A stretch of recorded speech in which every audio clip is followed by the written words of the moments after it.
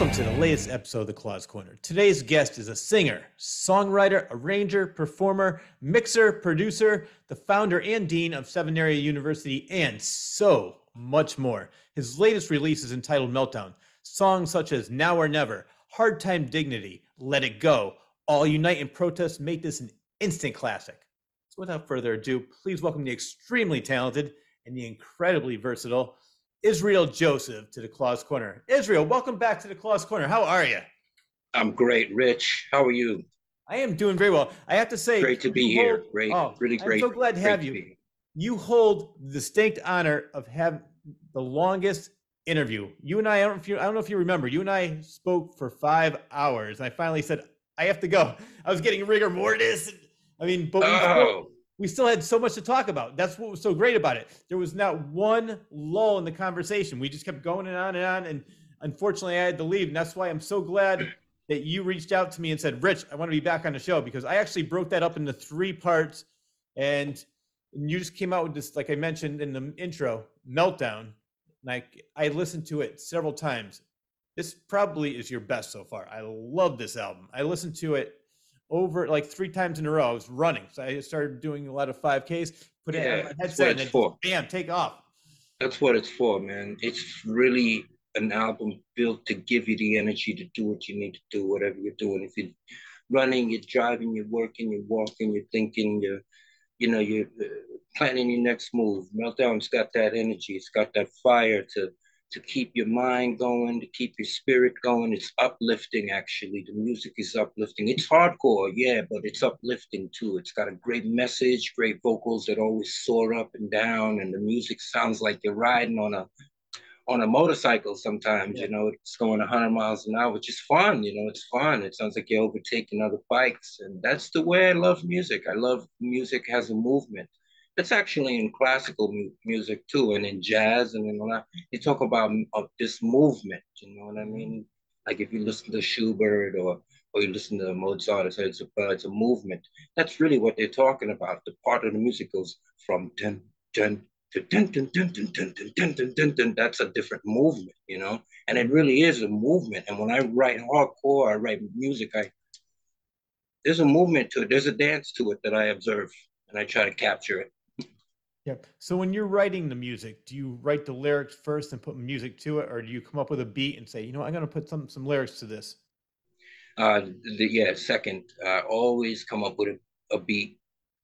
Well, actually, it depends on the record you're talking about. If you're talking about Ghetto Folk, which is a couple records back, Ghetto Folk was written on an acoustic guitar, and I came up with the lyrics and guitar first.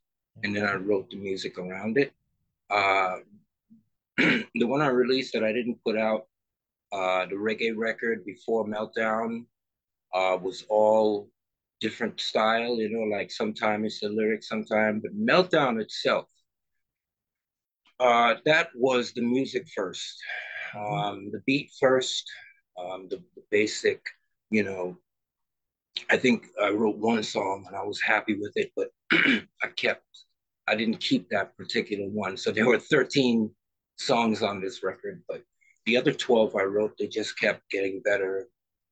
They just kept pleasing me, kept sounding really good. So the second song I wrote was second song on the record, which is Crisis. So it's just a matter of creating the rhythm first. Because I do hear the guitars in my head, and I hear what I want to sing, kind of.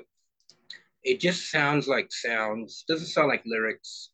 It sounds like just, I guess, interpretations of what it's going to be. The guitar as well. But the beat, the rhythm is there.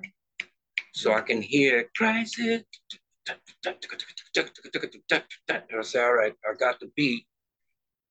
So I write a rhythm that has a lot in it, and when I'm pleased with the rhythm, and then I turn to the guitar, and suddenly something changes when I go to write the guitar, because I honestly can't play as good as I think.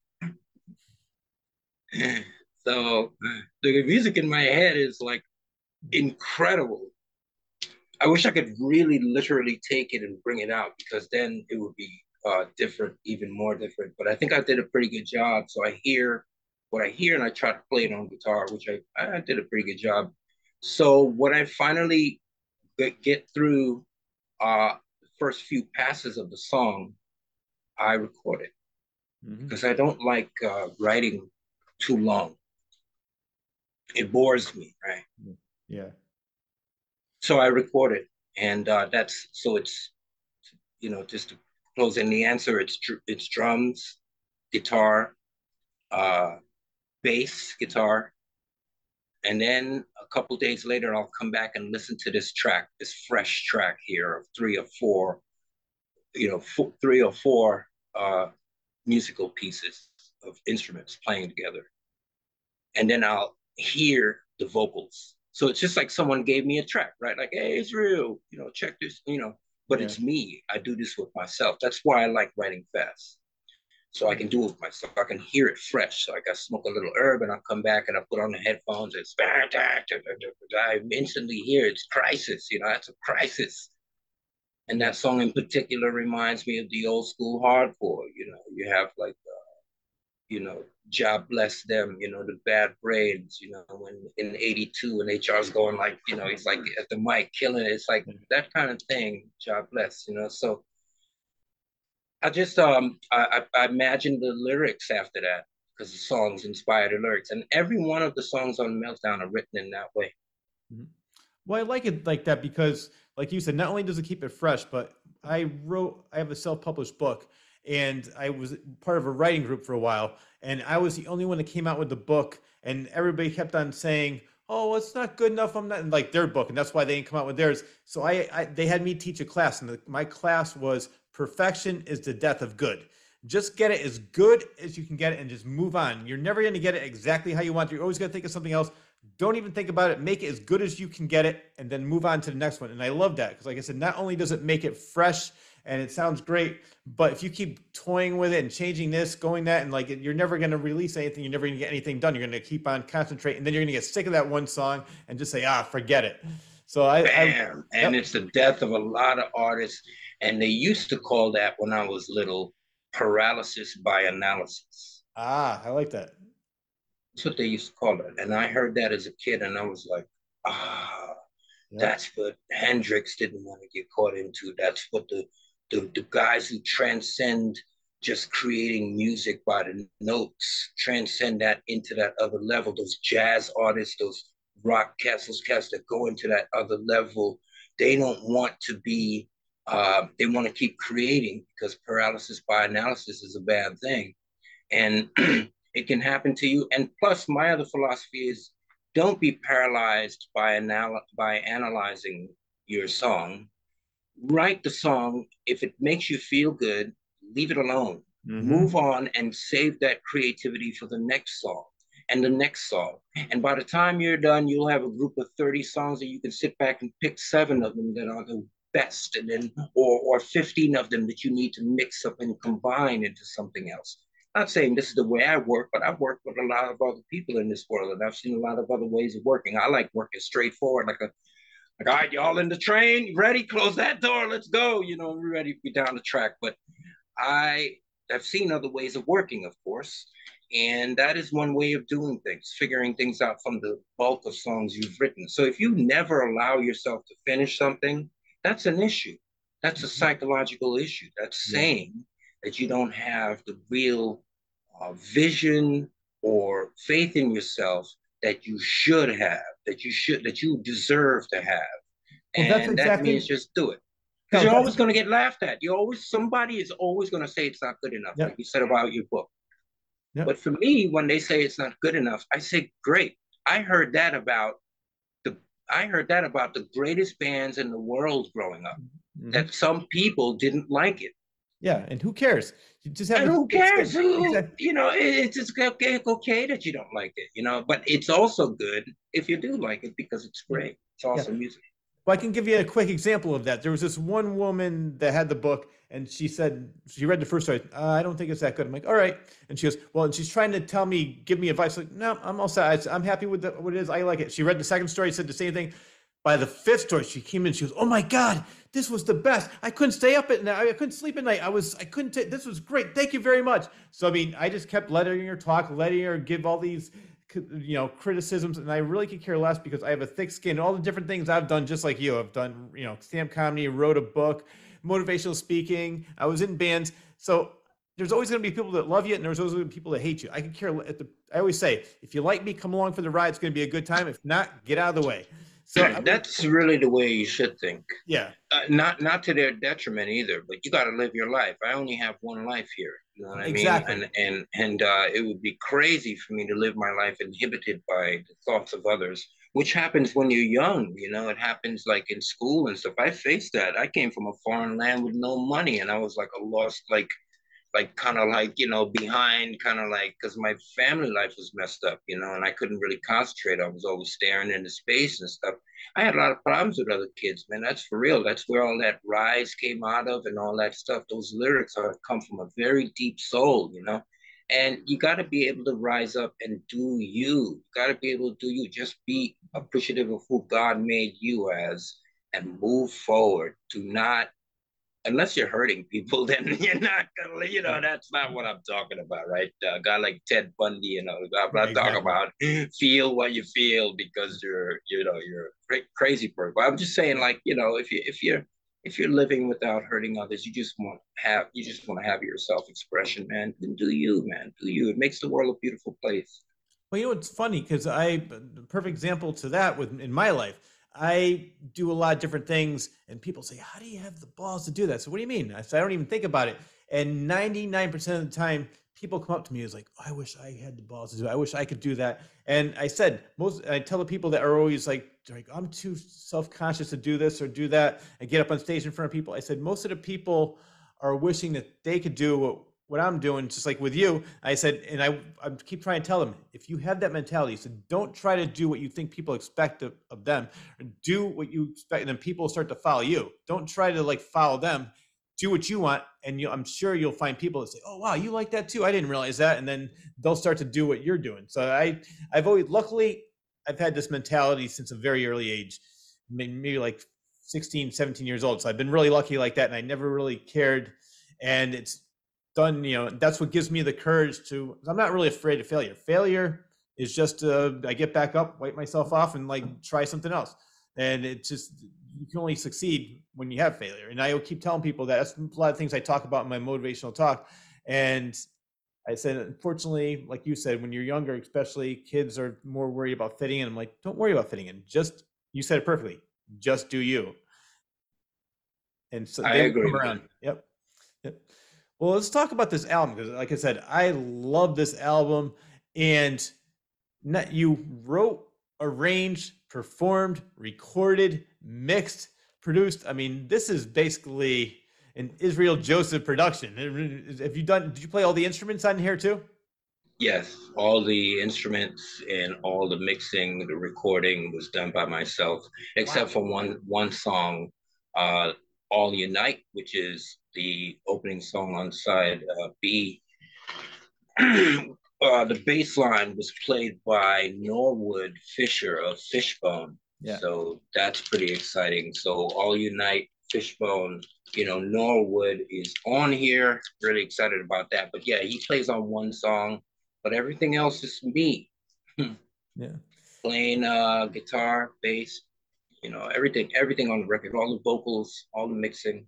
It was really, but it's not the first one I've done. I have a lot of recordings out there, but I didn't think they were, some of them were excellent. And I did put some of them out on a certain level as a idea for other bands to record, like a songwriter, like, hey, these are ideas for songs. But this one I really wrote as a record, and I think it's a good one. So yeah, it's all me on there, man. Well, I want to talk about that because I interview a lot of musicians, and most of the musicians tell me the same thing. They said when Spotify, especially, they keep saying Spotify wants them to release one song per month instead of a full album. Did you have that kind of issue with them as well? No, I went with CD Baby. Okay. So I released this record online a couple years ago just to draw up some interest before it was actually pressed as a vinyl record. And so, it's all DIY. So it did what it did. But I never got any restrictions from Spotify. Maybe Okay. with my new record coming, it's going to be some restrictions, but no, nothing. Yeah, because I was talking about this recently with another musician. I said, you have bands with concept albums, and if they're releasing one song per month, it's not going to really mesh with the other songs. They're not going to get the whole story, the whole concept. And it's a shame because I said, imagine, and I used this as an example. I said, Rush was almost dropped from their label in the very beginning because they didn't have any hits. And they said, well, let's go out on a blaze of glory. They wrote 2112, which is a really good concept album, and it took off, and now they are in the Rock and Roll Hall of Fame. So if they weren't given that chance, if they were saying, well, release one song per month on Spotify, they would probably have been forgotten long by now. So I like the fact that, I mean, I wish these producers or whoever's saying this would remember stories like that, because let the artists be themselves and let them do what they, because they know, what works better than, what I think what Spotify, whoever's running that is going to do. Because I mean, like somebody said, they're like, I'd rather release an album than 18 months later live my life, have whole new experiences, and then write from all those experiences. Yeah, but you know what's happening though? What's that? And if I expose the industry right now, a lot of it on a certain level is not really as it seems. Hmm. A lot of these people are, it's like an organization. Uh, When you're not like me, when see, I'm writing my own songs and recording my own songs, and you're getting my own songs, and that's the way it's been even when I was on Epic. yeah. But a lot of artists have co-writers Hmm. or people who are called ghostwriters. And if you can ghostwrite or co-write for an artist, if you get an artist to agree to that, then you can control the level of greatness that artist can achieve. Hmm. Or you can control the level of money that artist can achieve.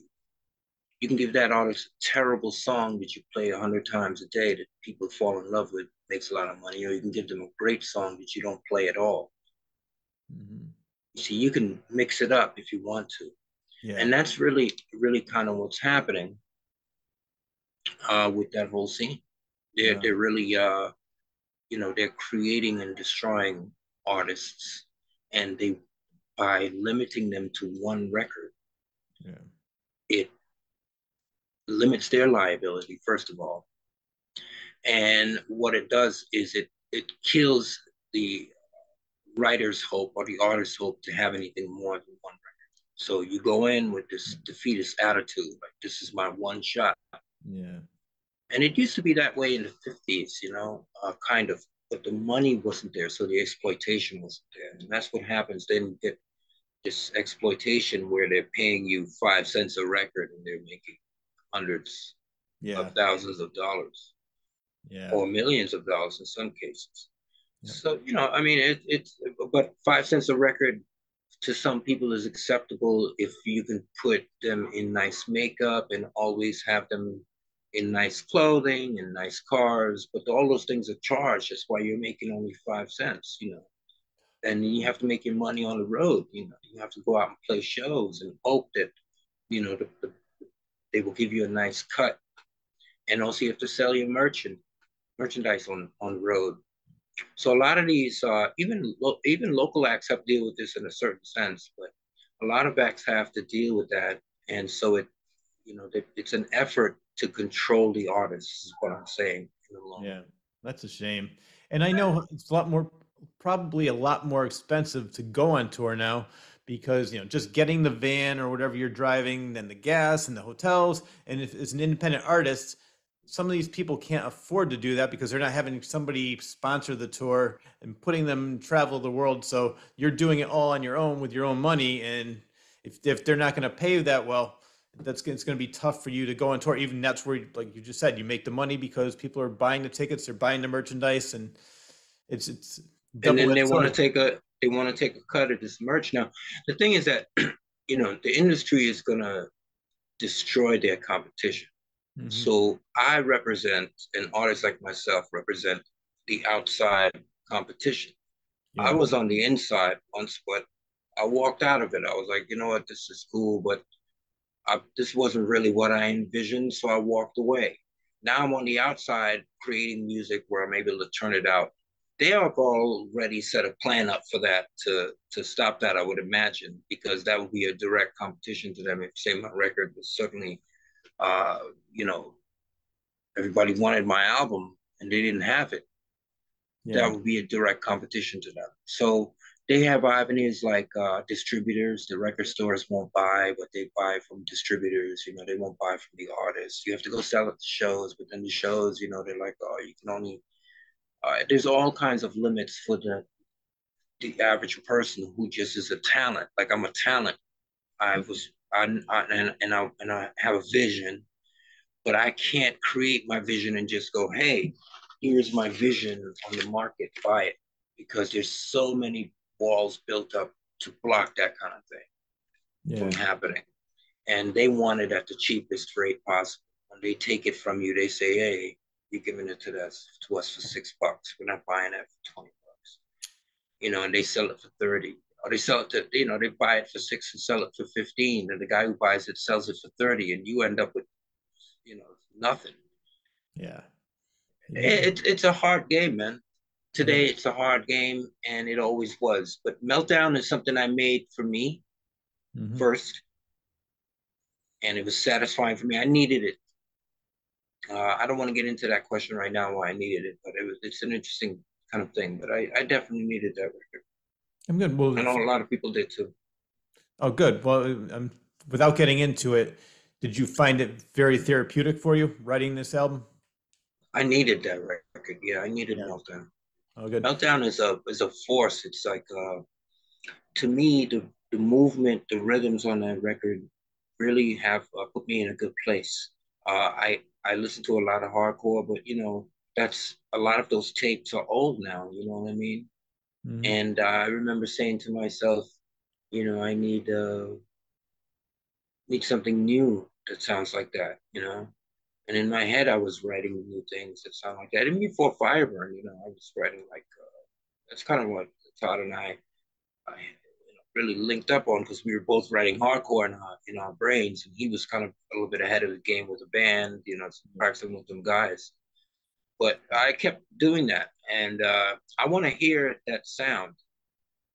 It, you know, I like the pulsive hardcore. I Hmm. don't think I like so much sometimes what hardcore stands for, like what it's actually standing for sometimes, which means like the whole tough guy thing. Yeah. I don't because I'm a big guy. I'm 6 foot tall, but I don't want to be like a tough guy. That's one way out. Anybody can do that. Yeah. I think hardcore is better when it's more of philosophy, more of like philosophical release of energy. You know what I mean? Like you're trying to create music that releases energy that you may have pent up, like that kind of energy. Yeah. Or you may like la, la, la, la, la, like that. You may have that kind of energy too, like Yeah. you want to get along. Yeah. But it's that kind of it's a release valve, and I think that the lyrics and the attitudes should kind of reflect the most welcoming vibes, Yeah. but the most crazy vibes, the most like That's the one thing that attracted me to the Bad Brains in the beginning. Is like their vibe, the lyrics, the music as well. But just that they had a great message. They weren't trying to be tough guys, and you fit perfectly in the band. I love Rise.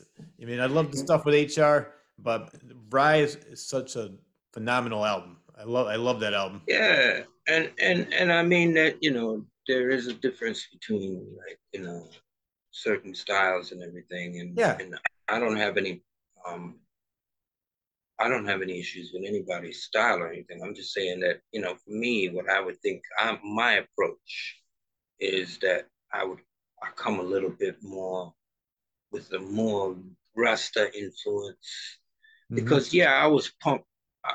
Before I became a Rasta man, the only thing I saw was a punk rock, Yeah. and I didn't want to be. I was not part of society. I did not fit in, bro. From the time I was a child, I was like, yo, what is this place? Who are you people? You know what I mean? Are you serious? Like when I saw Close Encounters as a kid and he was like, who the hell are you people? I Yep. was like, yeah, exactly. You know what I mean? Seriously, I was like, exactly. And so I felt that from a young man, and I always wanted to get away. I always wanted to get out. And when I saw the punks, I immediately was attracted to it. But when I saw Rastafari, something else attracted me that was deeper. Yeah. But I think that you know, it's all about freedom of expression, my brother. Hmm. Yeah. Well, I want to talk about this because you mentioned that you played all the instruments except for the bass player from Fishbone played on one song. But when you go on tour, do you actually have a band that you're going to be touring with? When I wrote it and I listened back to it, I thought this is great, good music, and I love this album, right? And I'm gonna put it out. I never once imagined that it was not easy to play, or that there would be people who are, I don't know, just it's tough to learn or whatever it is. I never imagined that. Yeah. I also forgot kind of because I'm creating music a lot, and then I'm experiencing life and creating music. I live outside of the thing, so I'm not really even listening to music, bro. To be honest, tell you all the honest truth, I'm not really even listening to music. I listen to the stuff I did when I was younger, and one or two things that are around today, but I don't like the sound of the production today. Hmm. Sorry. Yeah. I just don't like how it sounds. It sounds too slick. I can hear all the computer programs that they use to produce it, and I can hear all the auto tune and all the type of in key, like totally ear piercing. Yeah. It's like Disney um, on 42nd Street. You know, Yeah. No, I agree with you. I love the older albums from the 70s and even some from the 80s with that raw feel. Like the live album sometimes had that raw feel to it. And you could tell that I liked when you heard them make mistakes because they're just playing live and they're not, it's not going to be perfect. But yeah, I can't stand when they make it so polished and you auto tune it to death that there's not 1 ounce of mistakes in there at all. It's 1,000% perfection. totally, So I bro. agree with you. Yeah, it's definitely Yeah. way too polished. I like more of that raw sound. And so, did you since you did everything on this album, did you definitely wanted to give it that feel? I'm guessing. Yeah, which That's what I was yeah, attempting to go for. I yeah. mean, Well, you this you album succeeded. is recorded. I used just technically speaking for a minute. I used a 335 Ibanez guitar, which I ran through a Marshall amp, which I ran the sound collector through direct into the board. Okay, I Wow. didn't. Okay, and then I ran through a processor, a very minimalist kind of open gate kind of echo gate kind of thing, Yeah. but No. no distortion. I used the Marshall distortion on this record. The whole record is a Marshall amp. That's what I'm trying to tell you, and a 335 guitar. So it's totally punk at its rawest. There is no Pro Tools on this record. There is Yeah. no computer based music program. There is no autotune. There is no cutting and splicing and moving and pasting the songs. There is just straight playthroughs, track by track, the way Prince used to do it, and probably more even raw than he did. Yep. Because he was in huge studios. Yeah. And this is done with a small track machine. It is a digital track machine, though. That's the one part that I wanted it to be digital. I couldn't work in analog. You can't. It's just too complicated. It's too much. You got to buy all that stuff, and it's just huge. And it's. I would do it in the future, but not now.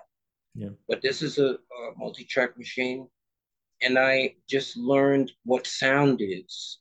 And you know what my dream was when I first started producing, mixing? It just that these guys didn't have anything better than this.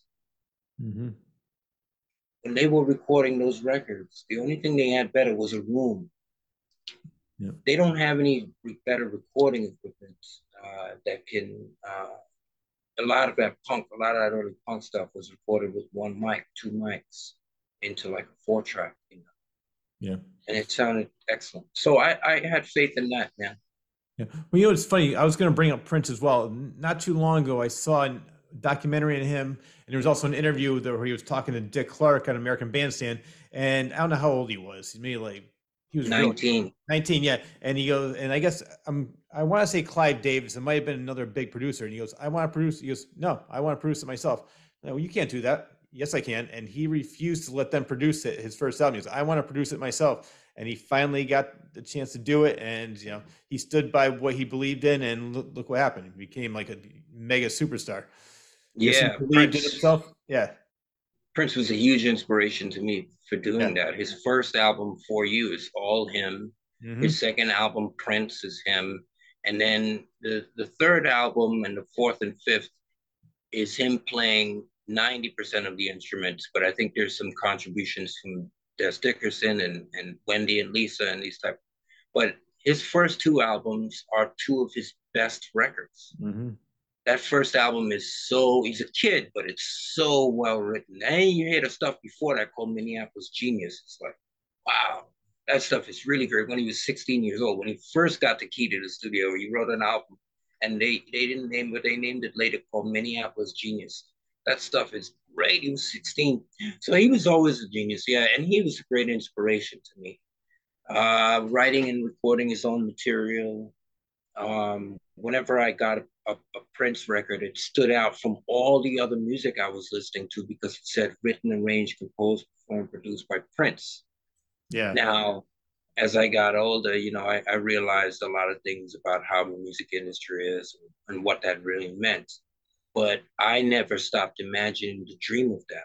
And that's the dream I live. Mm-hmm. I really sit there and write my songs track by track and produce them myself. I don't know. I was never taught any of it, never taught how to play guitar or taught how to play instruments. I was never taught how to mix or produce. I jumped in the water in the 90s, you know. I just said, you know what, I'm tired of singing. I'm tired of being just the singer, you know. Yeah. And that's great. Some people don't get tired of it, but I got tired of it. I heard too much. I learned too much. I saw too much, especially being with the Bad Brains. I saw too much. I wanted to learn to play those instruments. I just jumped in the water. I had no teacher. I had nothing. And I ended up learning how to mix. And this album is really a result of that. I think it sounds amazing. It sounds like all the old hardcore, but it's even like when I listen to the whole hardcore now and I listen to this, I think, wow, this is the next thing. This is the new thing for the kids. You know what I mean? This is the new thing. And I'm really proud of it, man. I'm really proud of what happened with this. This was a blessing. It's a real blessing. Yeah, you should be proud of it. The album is, like I mentioned before, phenomenal. I recommend it highly to all my viewers right now that are watching. Go out and buy this album. Support Israel. It's great. There's not one bad track on it. And you know what I love about this? Because we mentioned some of the titles in the intro.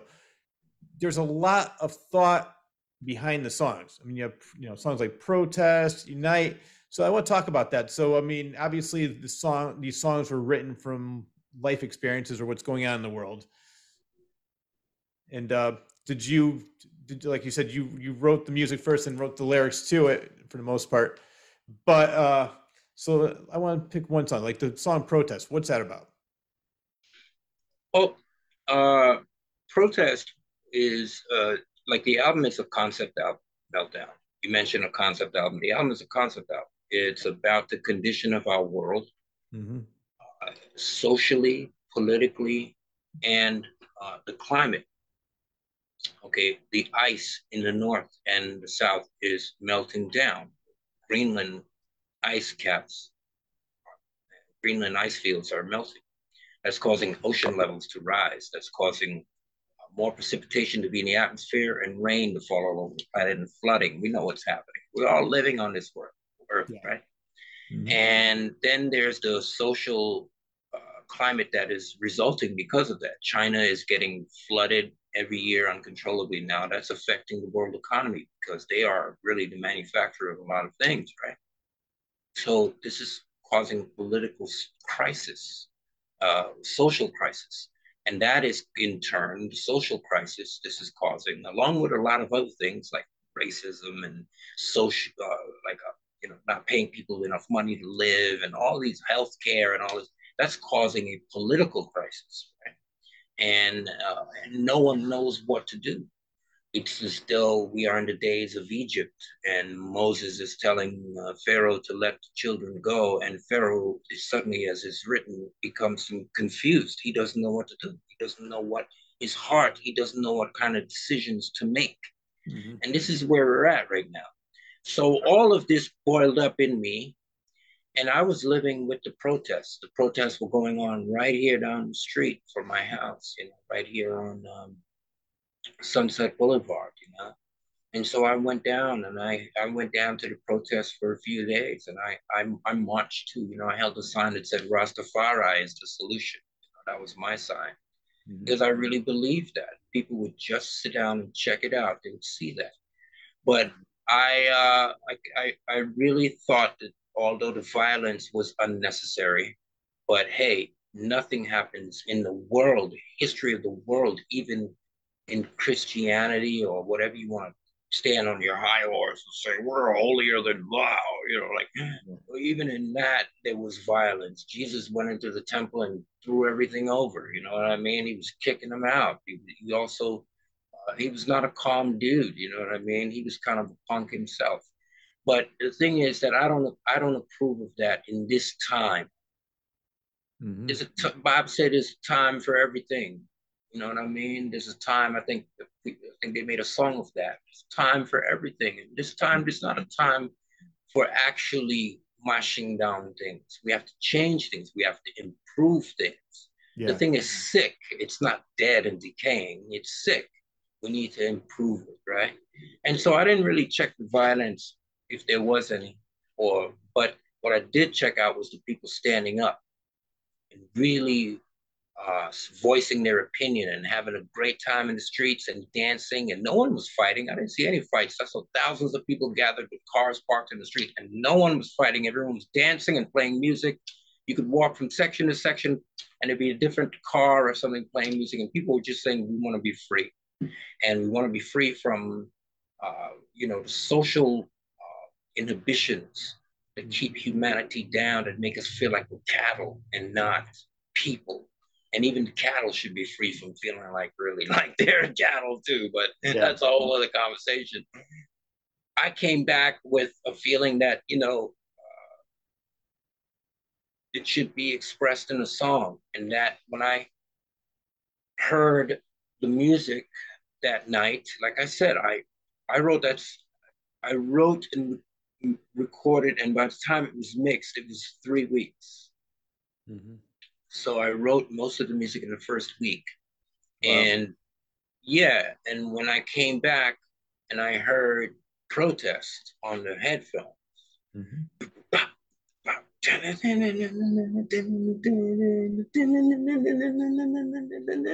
it just made me want to go, oh, it's like that old punk, you know what I mean? And it just, Yes. you know what I mean? It's just like, oh, it's like that scene in Terminator in a sense, but but when I heard the music, it just came out of me. It went, let's go to the protest down in the street. And I thought, that's it, man. That's how I hear my songs, bro. It just comes to me. It like comes out of me. It's not, I don't have to think about it. Every song you've ever heard me write sound happen like that. I Yep. hear the music and that it just pop, pop, and I hear it like and I started singing it, and I rewind it to the top and I let's go to the protest. Like the Beatles, you come right in with it. Yeah. Todd Youth alerted me to that. He said, you write like the Beatles.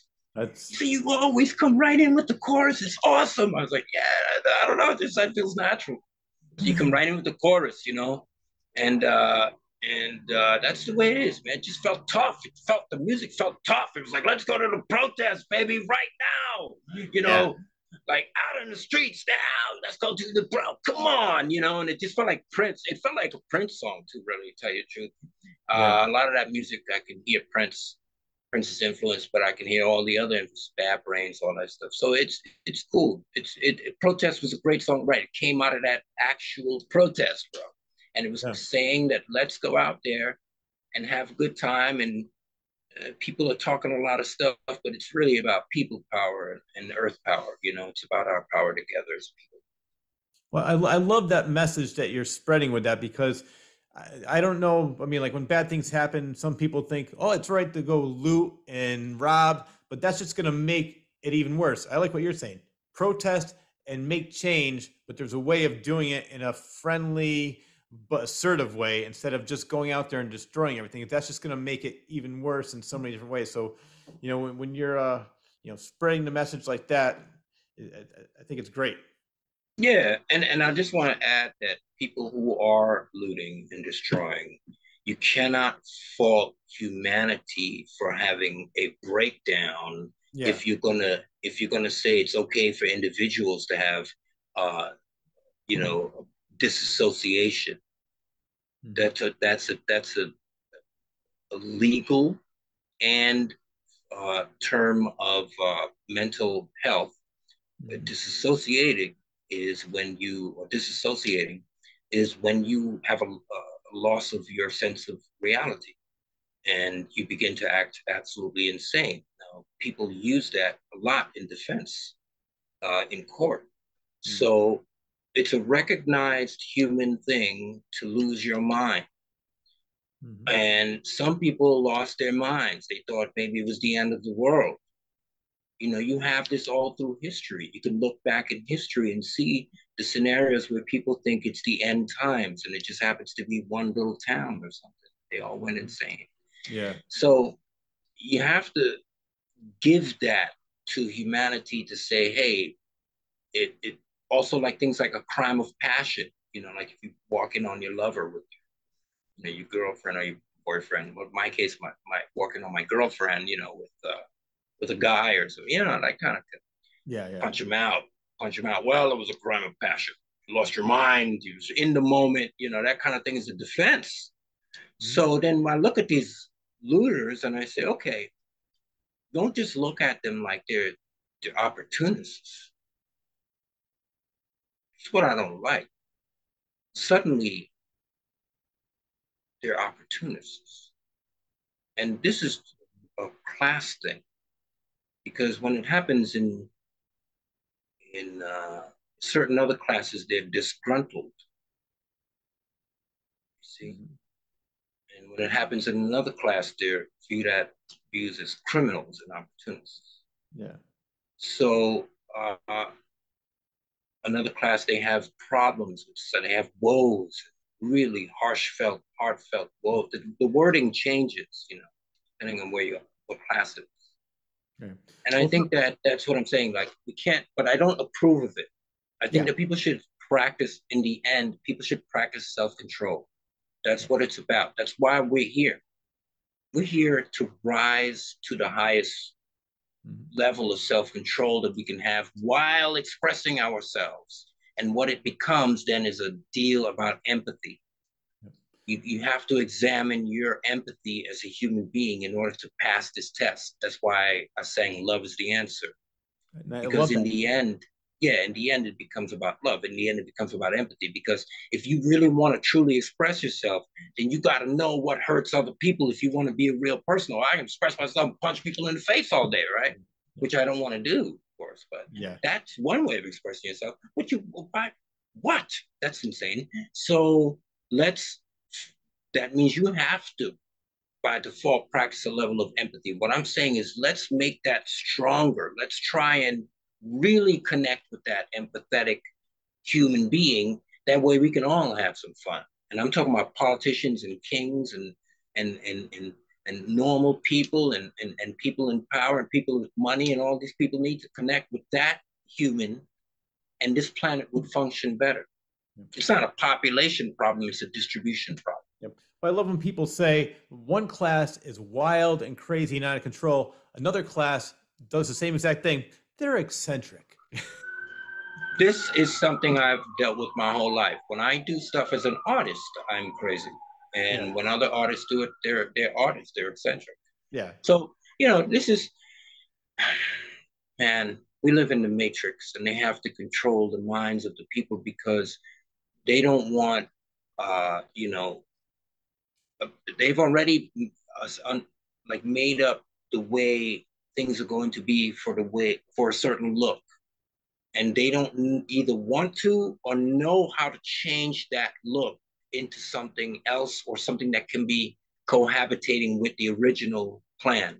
They don't, if you know what I'm saying. I'm speaking kind of vaguely, but if you No, listen to what I'm saying, really I'm saying something. I know. I get it. Whoever these controllers are, the controllers don't know how, or they don't want to create something that allows another look to inhabit the same space as that plant. So that look is always ridiculed as, oh, you're a model. A guy who looks like me probably be like in another class, be like, oh, that's the greatest, you know, that dude's in the, like, all the magazines, all that, whatever. That dude's well known. He's always on the podcast. They always call him because he's like having fun and like. But for me, it's different. It's different. So it's you know it's still there, but I think that I don't look at it that way. I'm a human being. I don't look at black and white. Yeah. I do. I If I have to, I do. Of course, history. If you gotta talk about it, I'm not stupid. This is the thing too. You can't be like stupid. You know what I mean? You got to be able to talk reality. You know what I mean? Like I can't pretend to be stupid Yeah. because then that affects me. You know what I mean? That affects my life. But I don't. If the stuff didn't exist, I wouldn't even give a hell about it. That's what I'm saying. Because not everybody's a human to me. I've had the best friends. Todd Youth was my best friend. In my life, I've had the best friends of all types of people. I suggest that we get more empathetic. I suggest that we find empathy within ourselves. No matter you want to wear and go out and wear some spikes and punk around and go to the mosh pit and push people around. The deal is pick them up when they fall down. Let's find that empathy within us. Yeah, no, definitely. I mean, we're all going through our own little thing, and if we can all just, be kind to each other, it'd be a great world. That's why I love what Buddhism says. Basically just treat people the way you want to be treated. I mean, their whole thing is karma. If you do something, Yeah, but there's a drawback with that, my brother. Why is that? Because what if you're a sadist, bro? Oh yeah, that's You know true. what? You know what a sadist is? That what it is? No, no. What if you're a masochist? No. What if you're a masochist? Masochist, And sadist. who's the person that likes to get hit all the time or wants to hit? Sadist, right? Sadist. Sadistic. That's a sadist. Right, I was right the first time. I'm You were sorry. right. Yeah, What if you're a sadist, bro? Yeah. No. Wait a minute. That's not right. It's masochist. What if you're a masochist? They want to masochist? be hit, and sadist is a person that likes to hit. Yeah. Masochist What if likes you're to a be hit. masochist? Yeah. Well. So then you go around going, hey, yeah. I want to be treated. Hit me too. I like it. I like fighting. Some people Yeah. are masochists. I was wrong. I'm sorry about that, audience. I know you guys are listening, but I haven't thought about this concept in a minute. I mean, I apologize. But a masochist, sadomasochism is what we're talking about. And in reality, there are people who can actually take it away from the bedroom into real life. You know what I mean? Yeah. And really enjoy that kind of thing, getting into, situations, and they might not even know that they like it. Mhm. So what if you're like that? What if you're just a person that just likes? What I'm saying is that it goes even beyond those concepts today, bro. Those concepts are the fundamentals. And even I think Jesus said that too. Treat others the way you want to be treated. Love your neighbor as you love yourself. That's the way he said it. Yeah. That's the way he said it. Love your neighbor as you love yourself. Mhm. But even as we go on and we understand that philosophy has taken over the minds of people, philosophy really is critical thinking. And a lot of people have learned it, whether they know it or not. They've learned it by default through the society. So they question goodness. They question what is goodness? What is the meaning of good? Good is good for me. Good for me. Good for you. You good for us. What's good really? What good are we talking about here? The overall good, the small good. People feel this already because we're programmed by society, and so they always choose the good for me. Yeah. They always in the end go, hey, what's good for me in the end? I'm not doing it. I'm not altruistic, I can't say the word, but you know the word. I'm not, what's good for me in the end? They're not like altruistic. They're they're they're in it for themselves. And that's because they give us so little money to work for and so little future to think of. And you retire at 65 and you're gonna die at 70, that people have no love. They have no time for love. They feel like I want to take everything I can before I go. And this is the fault of society. Yeah. Yeah. And so there is genuinely not a godliness in society right now. There's not a and there seems like there's no use for God because God holds you back. And you're stupid when you deal with God because you're not and what they're talking about is philosophical. They're trying to say, oh, you're not philosophical when you deal with God.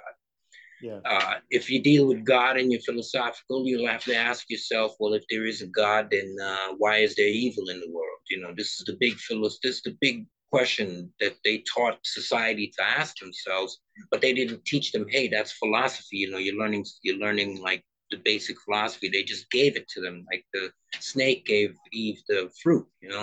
But Yeah. people have taken that fruit and they said, oh, well, that's true.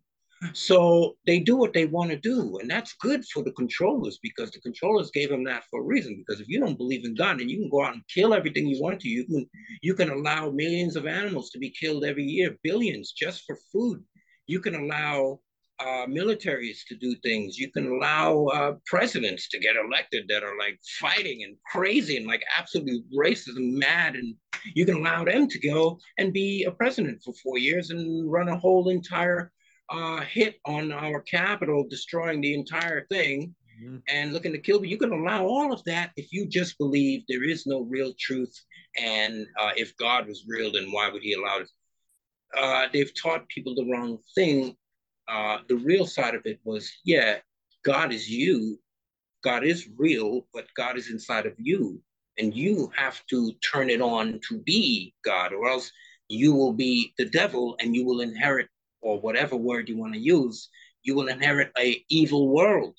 And Yeah. this is why you think God doesn't exist, because you haven't acted in yourself. You haven't done the part. And then they say, oh, it's not me. You're supposed to confess Jesus Christ and you'll be saved. And I said, well, there you go. That's why you're wrong. Jesus never said that. Yeah. That's why you're wrong. Well, I know people who used to always say they used to go out and do things. Like I'll give an example. There's this one girl. She always talked about how religious she was, and she'd say she'd go out drinking, smoking, having sex with all these different guys. And I said, well, I thought you were really religious. She goes, well, I go to church on Sunday. So she thought like she could do whatever she wants Monday through Saturday. Then Sunday, as long as she went there for an hour and said, God, I love you, it was all right for her behavior Monday through Saturday. I'm ashamed to say, but isn't that what I discovered as a kid? Why I left Christianity as a formal thing in the West, Western Christianity. That's what it's all about. But the whole Yeah. thing is like that. That's why I left. I figured out, because I started asking myself as a child when I watched all those gangster movies. That's the first thing I started asking myself. How come these guys are going to church? Because I was really like a kid all about the Bible. You know what I mean? I read the Bible. I really felt like, I don't know, maybe I had a Jesus experience as a kid. I don't know. Maybe I had one of those experiences that the people have when they go to Israel, you know, and I had it as a child for some reason because maybe my grandmother made me read it at a very young age. She taught me how to read. Time I got to school, I already knew how to read big, huge words. Yeah. But I was wondering, why are these guys going to church? That's not right. They should be repenting. The preacher should tell them. But that's before I really was old enough in my teens to understand what was really going on. Paul allows that. He taught a different religion than Jesus. Mhm. Jesus taught in the four gospels a religion of change. You would change into a new creature. You would become something higher than you were before, and you would have faith that you could do it, and your faith would make you whole. That's what he said. Every time people got healed, they're like, Master, thank you. He was like, I ain't, you know, I'm phrasing for new speak. He was like, I didn't do anything. Your faith made you whole. And that's old speak. Your faith made you whole. That means you did it, not me. I didn't do nothing. You did it. And he also said, I can do nothing of myself. But if he that only of him that sent me, I can't do nothing of myself. Yeah. So this is you. What Paul did was he turned it into it's not you. It's some mystical force that you can go to every time you sin and say, hey, I'll pay you $1 and I'll press the button and shake the little shaker and we're good, right? Yeah, great. And get out of here. That's what Paul taught. And so you have Christianity doing that, telling people to come here and pay $1, pay $20. I'll tell you that by the blood of Jesus, you're forgiven, which is absolutely unbiblical. There's nothing in the Bible that says that, or even Yeah. a little, like, I don't even know what that is. By Yeah. the blood of Jesus, you're forgiven, and then you're gone. That's it. And then you can go back out and literally murder people, like Yep. they used to throughout history. Like be a be a gangster, be a murderer, and then on Sunday, if you come to church and you go, Chris, Christ, they say you're all good. So they're using it to run a ill system, man. Yeah. They're using it to fill the prisons. They've twisted it into a philosophy that is anti-Christ. Yeah. If Christ came back today, he would be horrified. He would want to disassociate himself with Christianity at the fullest extent. In fact, he said those words in the book. He said, when I return, there will be many that say to me, Lord, we built temples in your name, we built churches, whatever, we built places to pray, we drove demons out in your name, we did all these wonderful works, and he will say, get away from me, I don't recognize you, and I don't even know what you're talking about. I don't have any place for you, because it was only about their own glorification. They were only trying to make themselves look great and cursing other people in order to do so. So in order to make yourself look great, you have to make others look small. Mhm. So they destroy the lives of other people in order by taking their money, by fooling them, by creating idiots out of them, by not teaching the real gospel, by not teaching the real knowledge of what really is going on, by teaching about a man hanging on a cross. They are fooling the people, and he knows, and he said this would happen. So those exact people, he said he would reject them. He would say, "Are you get away from me?" That's really literally what the words are. So they're gonna try, man. But in the end, the universe is going to provide the voice that will be the counterbalance to all of that, and we're looking for No, what I wanted to say was my personal opinion and what I told you off the air, all the things that have happened to me, especially when I was younger. I definitely believe in God, but I think religion, like we talked about different, Catholicism, Protestants, is man-made to create order. Just like that, I think, like, I mean, there are all these stories. I think they're more parables than they are actual events because they want people. I mean, like I said, I definitely believe there's a God, I think, but like you said, I'll give you an example. I grew up Protestant. I went to a Catholic church as a field trip when we were in Sunday school.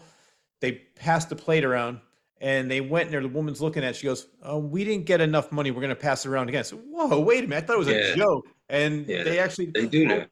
yeah. So I said that you didn't get enough money. You need to pass it around again. People are like, oh my God. And they think that because if they give a 20, they have the easy pass to heaven instead of like $1. It's Yeah. sad that how what they're doing to some of these people that are so easily led and just want that forgiveness and salvation. When they're like, oh, if I pay for it, I'll get it. And then they think they can do whatever they want the rest of the week. Yeah. That's what's going on. And you can't do that with God. I mean, that's like you can't do that with the person in that book. And you Yeah. can't do that with the universe or any creature out there. If you go out and start killing bears, there's going to be a moment, no matter how much you pray to Jesus, and when you walk into that forest, those bears are going to go, here he comes again. And then there's going to be another day, you're going to leave on a Sunday from saying prayers. And when you walk in that forest, you're going to turn around and there's going to be a bear right behind you like this. What are you doing here? And you're not going to know what to do. And that's the problem with that. Even nature doesn't agree with that. Yeah. Right? You can't go ahead and destroy everything and then go out in the world and expect because you praised a God that everything's going to be okay. Even God doesn't agree with that because that's like Molech. The problem is, bro, people haven't read the four gospels in their entirety. Mm-hmm. They haven't.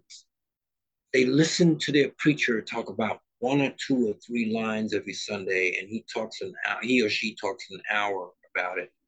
Yeah. And they pay money and they leave. Mm-hmm. They said, "Oh, it's good church." They have never read from Matthew 1 to the end of John, the whole thing, book after book. It's not a story. Every book has the same story, but a slightly different version. They've never read it. They've never read what he was really about. If they did, they wouldn't be in those churches. That's the last place they would be. Well, the other thing too is I used to tell people, I said, why, if God's all knowing, omniscient, he's everywhere, he hears everything, sees everything, why do you have to go to this building at 10 o'clock every Sunday to tell him how much you love him and how much you want to be there for him? And why can't you just do it any time of the day? Oh, no, you can't do that. I said, why not? Just because you go to a building with a cross on it, that makes you a much better person than me. I've had these debates with people, and nobody has a good answer. I got to tell you a funny story about this. There was The good answer is they're bamboozled. Yes, exactly. That's the good answer. They're bamboozled by history and by swords and by weapons at their necks going, either you do this or you die. And the ancestor after ancestor, down to today, they're just bamboozled by the fact that this church has taken over the land and taken over the power and says, if you don't come here, you're going to hell. And they never read the Bible. So they're bamboozled. They're fooled and they're afraid. It's a real live horror movie running that they're afraid some God is going to come out and tear them down into the bowels of the earth and go to hell, like in those movies. They think that's what's in the Bible.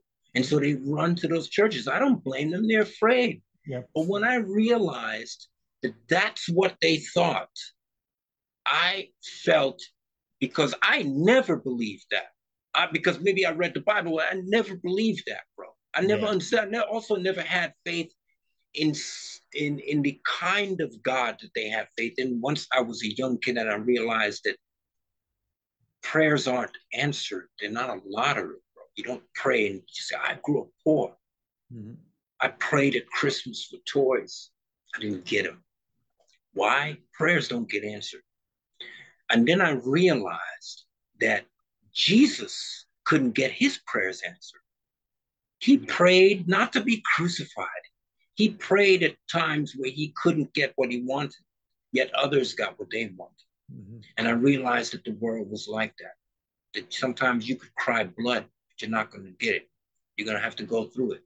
And as a kid, I stood up and I went, that's what this book says. I was 6, 7 years old. I knew that. Yeah. 10, I knew that. Sometimes you have to, and then the law of the Nazarene in Numbers chapter 6 says, whatever he can get by his own hand, whatever he can take with his hands. Not one of you can sit there and go, oh, please give to me. Take it, get up and live. Yes, This I is what love I it. read in Numbers chapter 6. And so I got up and lived. And then I listened to Bob Marley. And he said, wake up and live now. Wake up and live. So I woke up and lived. But I didn't realize that everyone didn't know this Yep. until I was in my teens. I didn't realize people didn't read the Bible. I didn't realize people didn't have, I didn't realize. And it's shocking to think that they believed as much as they did. But now people have gone the other way. People have gone without God. Yeah. That's going to be the destruction of society, because what God is not just the mind of the universe uh, that is feeding life and continuing life in an orderly fashion on a molecular level, on a DNA level, but it is also the accumulation of knowledge of humanity, of the mistakes and the things we've accomplished and the routes we've gone. Yeah. And people think they're fresh today and they can do whatever they want because they're fresh, and nobody can tell them anything from the past because they're going to determine their own future. But the one thing they don't realize until they're 40, 50 years old is that humans are the same we've always been. And if you don't study that, you never realize it. If you don't read the past, then you'll never realize it. But human beings talked and act and thought the same way for thousands of years. We are not different.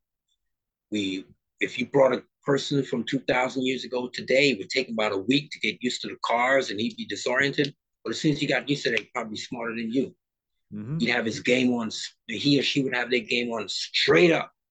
Like, I know what's going on, because we are human beings. We're not less formed 1,000 years ago than we are now.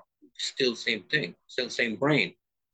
Yeah. So I think that people need to understand that God can't be killed, no matter how much you want to kill God. Because if you kill God, you kill the past.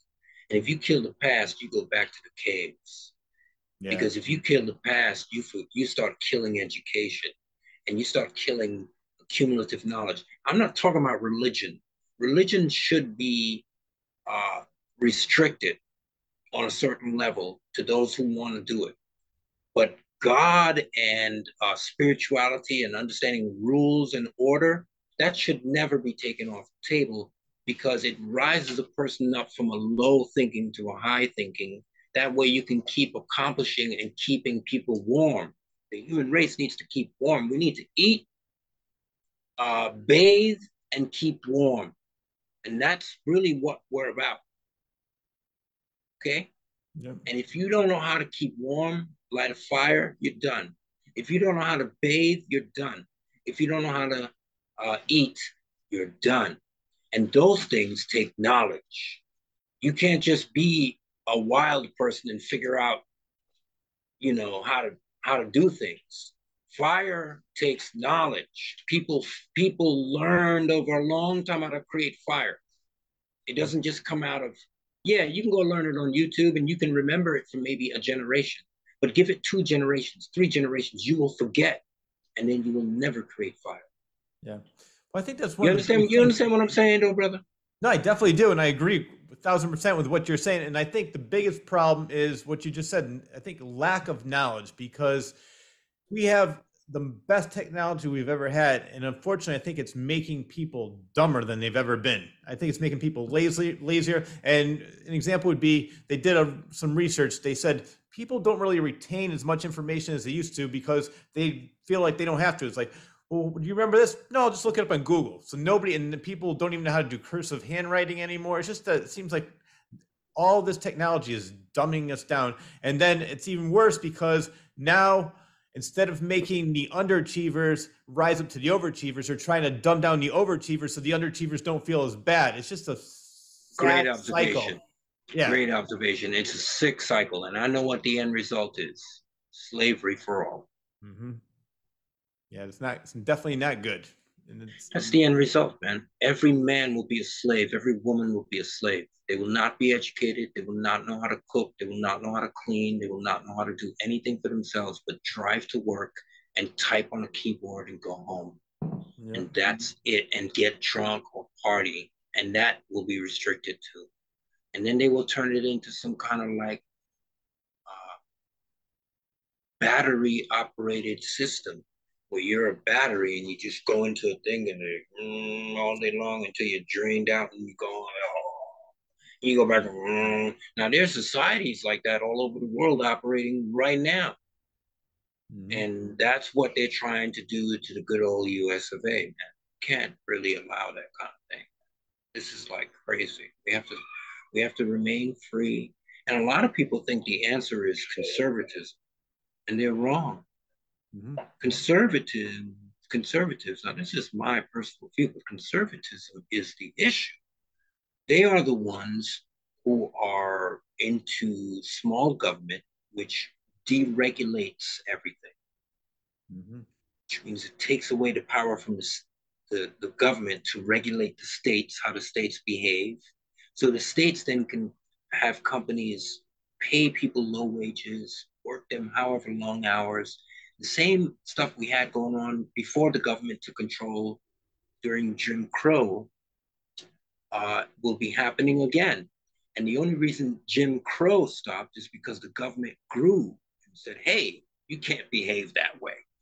But they think conservatism wants small government. Well, to me, that just transcribes into they want these states to have the ability to exploit people, maybe not on a racial basis anymore, but on the basis of are you even you have intellect? Can you think? And if you can't, then you're going to be a slave. Work for low 3, 4, 5 jobs. It's already happened. Yeah. So I think that this is really a problem. And AI is adding to that problem because it's then going to tell the people not only can you be dumb and not know anything at all or not know how to do anything, and imagine you can just go on YouTube and learn it at the last second. We're going to keep you there. We're also going to introduce AI, which is going to do everything for you. Yes. Things you can't do. And so now you're at least going to, you're going to have no power. You're actually going to be, you're going to be drained of your power completely, because not only are you going to be made to feel worthless, we're going to give you something that's going to be your worth. When you look at it, it's not going to do what you do, but it's going to be better than you. And it's going to be happy to work for you. And it's going to be happy to serve you. And so you will be completely incapacitated. And this is how people are not thinking. People are not clear enough. They haven't picked their head up out of the water enough to go, to breathe, to even think like that. They're just swimming in that water, drowning and like, and they're not thinking, hey, what does this all mean? Yeah. And so this is what's happening. And they're making meat puppets out of people. And so that's what this record is trying to fight against. The sound of this album is trying to wake up meat puppets and then feed people who are already awake with the needed energy that is needed in music and needed right now in art and culture, because it's all going to the Disney type thing where everything is super produced. I noticed it in the 90s. And I never stopped noticing it. Yeah. The minute Disney took over, everything went super produced, and it's never stopped. And that's all styles.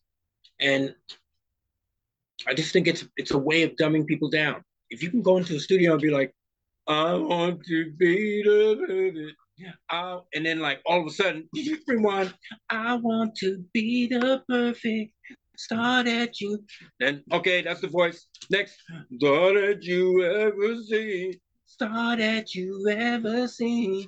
What is that? That's the computer. Oh, great, let's record that. And then you put that out. And the person can't even go on the road because they can't sing. Or when they do go on the road, they lip syncing.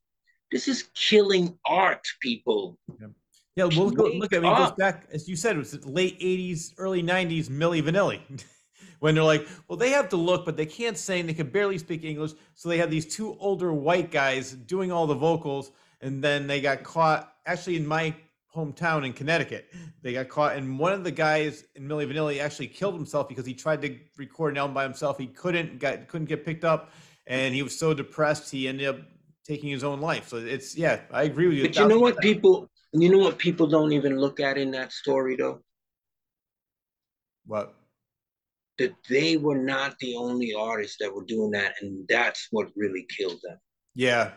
Not that they got exposed, but the fact that they were singled out as the basically the only artists that were doing it. If you look at that, after that, all that dance music stuff went bye-bye, and rock and roll kind of came to the forefront, grunge. Mm-hmm. That's before that, it was all about, you know, dance music, and yeah, and that was going on all through that scene. Mm-hmm. Young kids that couldn't sing or couldn't do anything like get that voice together would have a 40-year-old woman singing the vocals. Yeah. Like, another example is Marky. Oh no, I don't want to say who it is. It's I know God, who started. There's another song that has a very strong woman's vocal on it from that era. And the video, when you look at it, is a young girl singing that part. And the dude is rapping on it. I forget what it is, but I don't want to say it's Mark. It's not Marky Mark. It's another dude like that. Okay. Type of style. And it's not that girl in the video, but yet she's the one that's on the record cover and everything, because that is what was happening even in rock and roll. That was happening a lot of times, because you would have what I call songwriters. Yeah. And the songwriter would sound better than the artist. That's what happened with Elvis Presley. Elvis Presley had a black man named Otis Blackwell writing all his songs. And Otis Blackwell would write, I said, 1 for the money, 2 for the show, 3 getting ready now, go get them, don't you? And he would sing it in the Otis Blackwell style. Mm-hmm. But Otis Blackwell couldn't get signed because of the way he looked. Yeah. He was dark skinned, and he couldn't. It was in the 50s. He wasn't getting signed. Yeah. Elvis Presley took those songs and sang them like Otis Blackwell. That's a huge story. So he would listen to the song, baby, your loving teddy bear, and he would say, all right, give me the mic. And he would imitate Otis Blackwell. And that's Elvis Presley, man. So that's been going on from the foundation in some variation. Either the artist is singing actually, or you get the artist to imitate the singer. Now, Milli Vanilli must have wondered, why are we being singled out? To me, I was young, and I thought, man, this is silly. I didn't really listen to that style of music.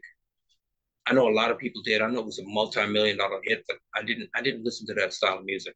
Yeah. And so to me, it was just like, what's going on? What is this? But I felt bad for them for a while, but not, it is what it is, man. Music is a horrible industry. Some people take the fall to end the style of music. The same thing happened with the Bee Gees and the different variations. Bee Gees took the fall. They literally took the fall to end disco. Yeah, unfortunately, because like you and I were talking about off the air, like I've always been a huge Bee Gees fan, and I think Barry Gibb is a genius, and he wrote so many hit singles for not only the Bee Gees but for other artists. And as I sent you, I said he's second. He's in the Guinness Book of World Records. Is only second to McCartney and Lennon.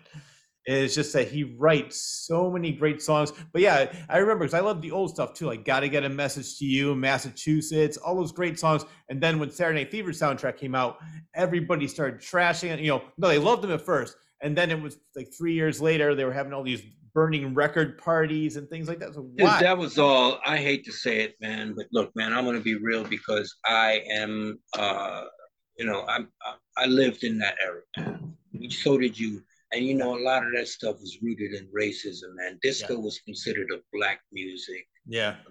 Gay music, black music, the inner city music. And that's what that was all about, man.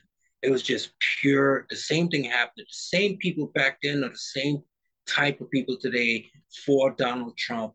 whether they understand their attitude towards race and society or not.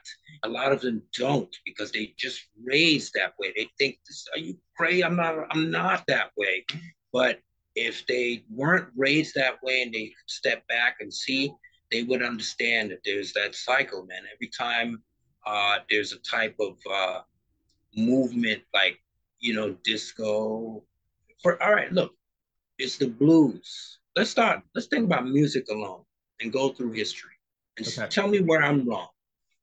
Let's start with the blues. When the black people started playing the blues at the turn of the last century, what did they call that music? What? Race music, Oh, yeah. the devil's music. Yep. Am I lying? No, you're not. I forgot about that, but Okay, I do I'm not remember. lying. Yeah, you're not lying. But when minstrels, white guys, painted their faces and started singing that music, then what did they call it? Good music. Mm. Good music. When Elvis started singing, Hound Dog and different hits written by black acts before him, what they call it? Good music. Okay, let's move on. Rock and roll comes along. Little Richard, Chuck Berry. By this time, blacks are getting a little bit more notoriety, but they still cannot eat in the dining halls with the whites, and they still cannot enter the hotels. What do they say about rock and roll? That's the devil's music. Mm-hmm. Stop me when I'm lying, because people could say, "You're right." You stop me when I'm lying, bro. No, keep going because you're not lying yet. They said that's the devil's music. But then the British invasion happened. Mm-hmm. Everybody playing versions of the songs that were written by the blues artists and some of the rock and roll artists. What did they say about the music then? It's fantastic. Yes, good music, fantastic. It's mind-blowing. Yeah, it's original. Absolutely well-written and original stuff coming out of England. And the English guys are going, "Are you mad? I'm playing the songs of the bluesmen, man. American blues guys is what we're playing." Mm-hmm. My name's from the Rolling Stones. We play a lot of blues guys. Mm-hmm. And the Americans are going, "You're a genius. Well, what's up? We're going to take your blues guys on the road. We're not going to cover that. We'll cover you." Okay, so am I lying? Okay. No. So then you get Jimi Hendrix comes along and basically in one man, from writing soul music and reconstructing the soul crowd, because he wrote a lot of those hits for those soul acts before he became the rock and roll icon he is. People don't know he wrote for Sam and Dave. He played with Little Richard. He hooked up the whole soul circuit. He played the whole, what was called the Chitlin circuit. Mm-hmm. He hooked them all up. Then he turned to rock and roll and went to England. And basically in one man invented numerous styles, from pure rock to metal to psychedelic. There's even some different types of things going on. What do they say about him? He's a freak. He's a show-off. He's a showman. Mm-hmm. He's not a genius. He's a showman. You have to fight for Jimi Hendrix to get him to be with the other guitar players, Eric Clapton and all these players. Those are players. Those are guitar players. Yeah. But Jimi Hendrix, he's in a class by himself. It's kind of like a show. This is the attitude. Okay, cool. So everybody else that comes along after Jimi Hendrix is great, though. Even the guy who actually made a career kind of imitating him, who was who? Who was I don't even have to say who it was.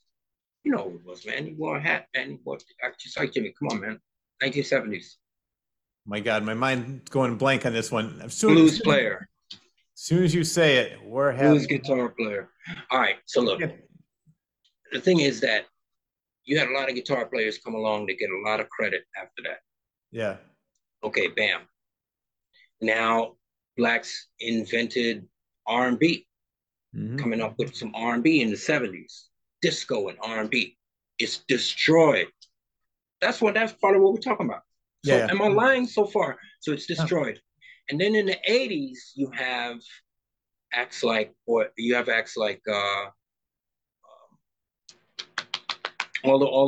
singing acts, like New Kids on the Block, New Kids on the Block and all that stuff, right? Coming back with all of the stuff that was happening back then. So that then it was all accepted.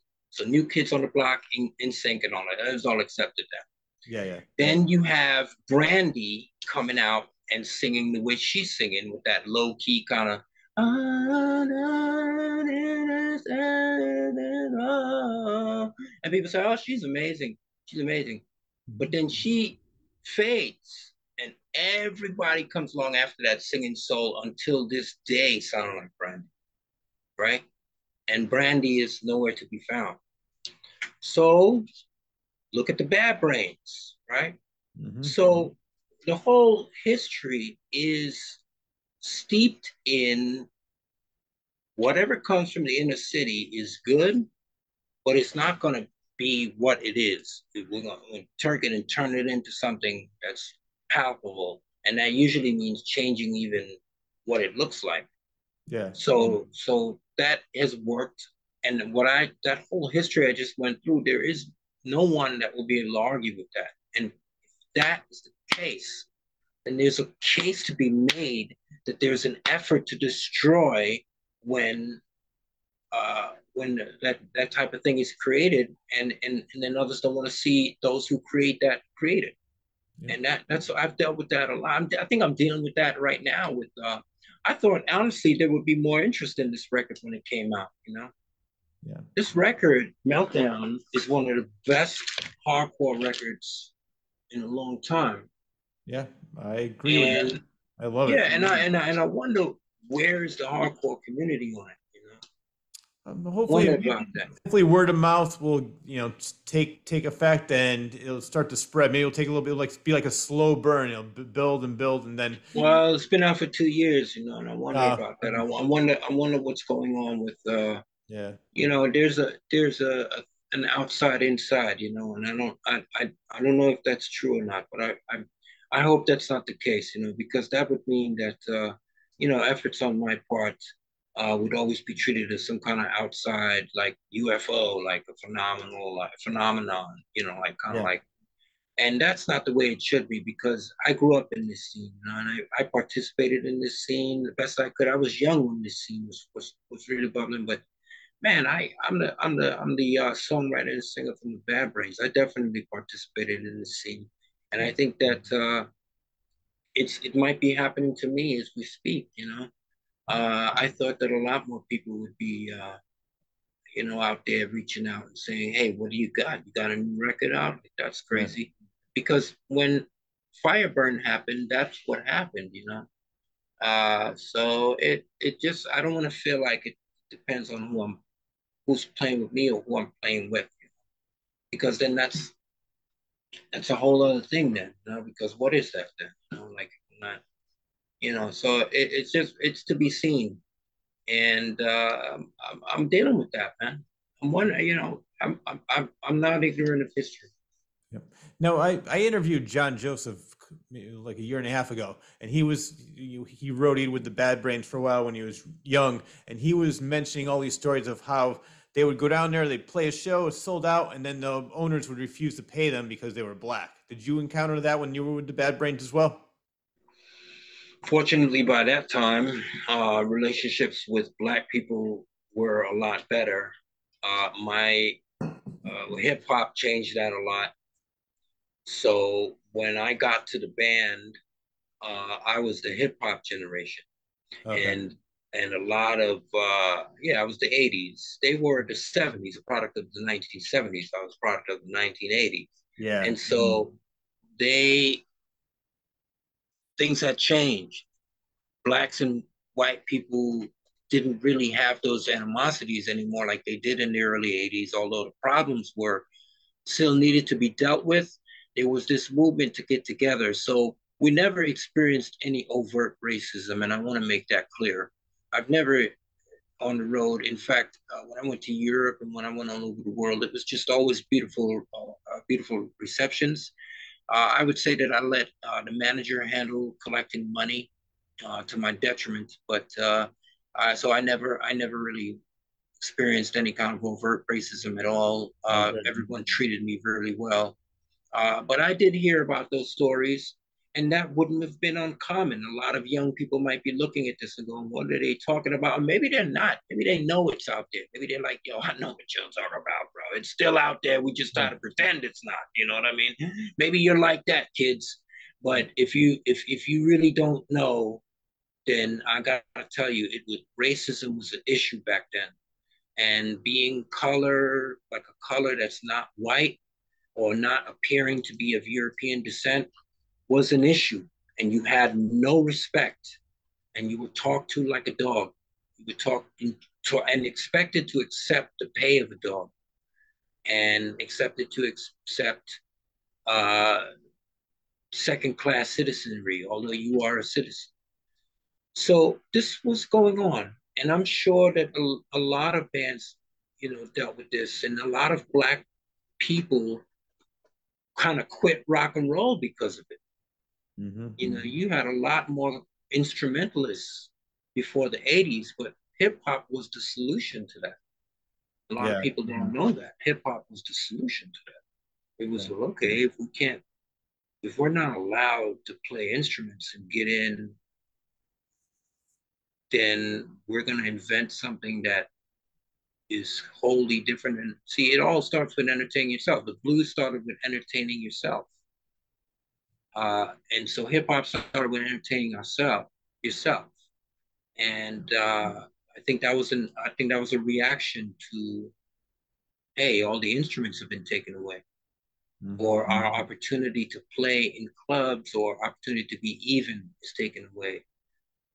And so we went back to the old music that was recorded. A lot of it was inner city music, what was quote unquote Black music, and listened to the old music and said, man, that part right there, man, doom, doom, doom, doom, I got, some, but that part right there, doom, doom, doom, doom, it's so smooth, ain't it? Yeah, wish it could go over and over and over and over. They should have made that over, and they should have kept going. They should have kept going. And we said, well, if you get another record, you can make it like that. You can just keep flashing and flashing and flash. And that became something, man. That became a way to make new music. And that is why De La Soul got sued, because the big man saw that. It's like, y'all are creating new music. You're taking the old records and taking snips and making all new music. Everybody does that today. This is Israel, that's sampling. We all do that. But there was a time where we had to do that with 2 records. You couldn't, there was no sampling machine. I remember that. I'm old enough to remember that, yeah. And you had to be real creative and listen to thousands of records. And that's why a lot of us like rock and roll and a lot of us like metal and stuff. Because you have to listen to the records to hear what the good parts are. And a lot of us were exposed to Ozzy Osbourne and all these things by that method, man, trying to find beats for our records, man. We were exposed to, a lot of music, jazz and all that, man. The jazz is where I first discovered jazz, was trying to find hip hop beats. I have a love for jazz music, for classical, for all types of music because of hip hop. And that really was a reaction to that, man. And I can imagine the brains not having to deal with that. And it must have been horrible. And people don't understand. They dealt with a lot of racism. And this music, this hardcore music, is Daryl Jennifer feeling the same thing, I would imagine. Now, I'm not speaking for Daryl. I'm imagining as an artist, okay? So forgive me, Daryl, out there. But I would imagine that Daryl felt the same thing that Black people felt in the 20th century when they went to church, in the Baptist church, and they started playing those songs, right? And you ever been to a Black Baptist church, man? I haven't been to one, but I definitely know. You've seen the Baptist singing, right? Yes. You know how they get down, right? And you see some raw dog Baptist singing where there's not a whole choir and a whole bunch of clothing and everything. You see some raw dog churches, right? Where they dancing around, they jumping. You see those kind of Baptists, right? Yep. That's what's going on. Yeah. It's the same place it's coming from. And that beat, if you listen to it,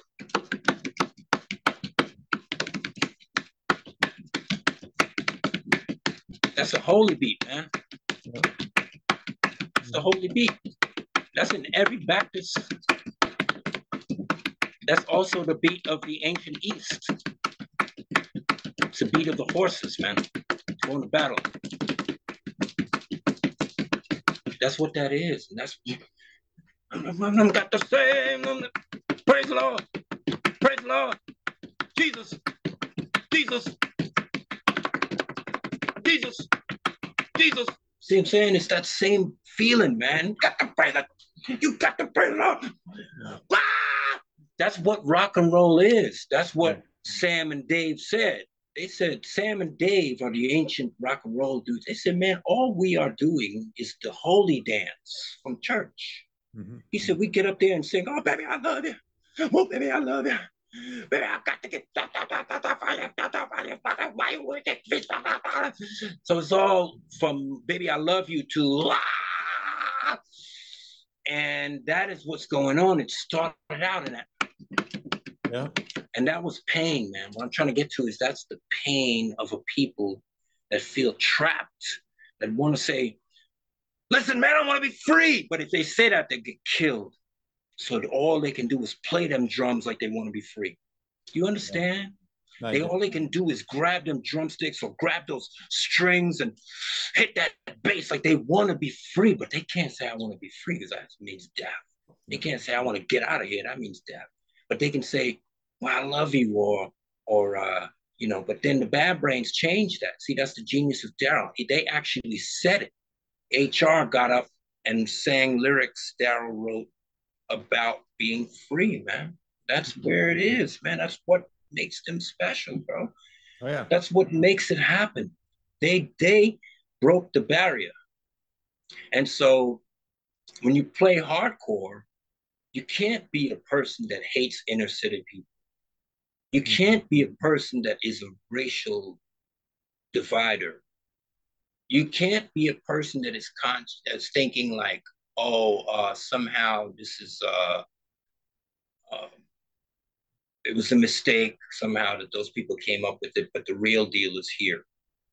Yeah. You can't think like that, because what you're doing is you're imitating something that is genuinely spiritual, and it has to be observed that way.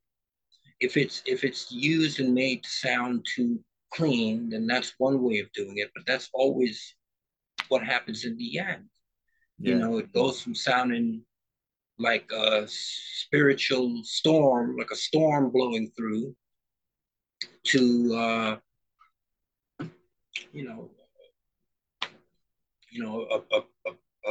lawn of grass. You know, mm-hmm. It's like a lawn of freshly cut mowed grass. You can just say, isn't that lawn beautiful? Look at how the hill rolls there, and always rolls very perfectly, and it falls into the street like that. That's wonderful.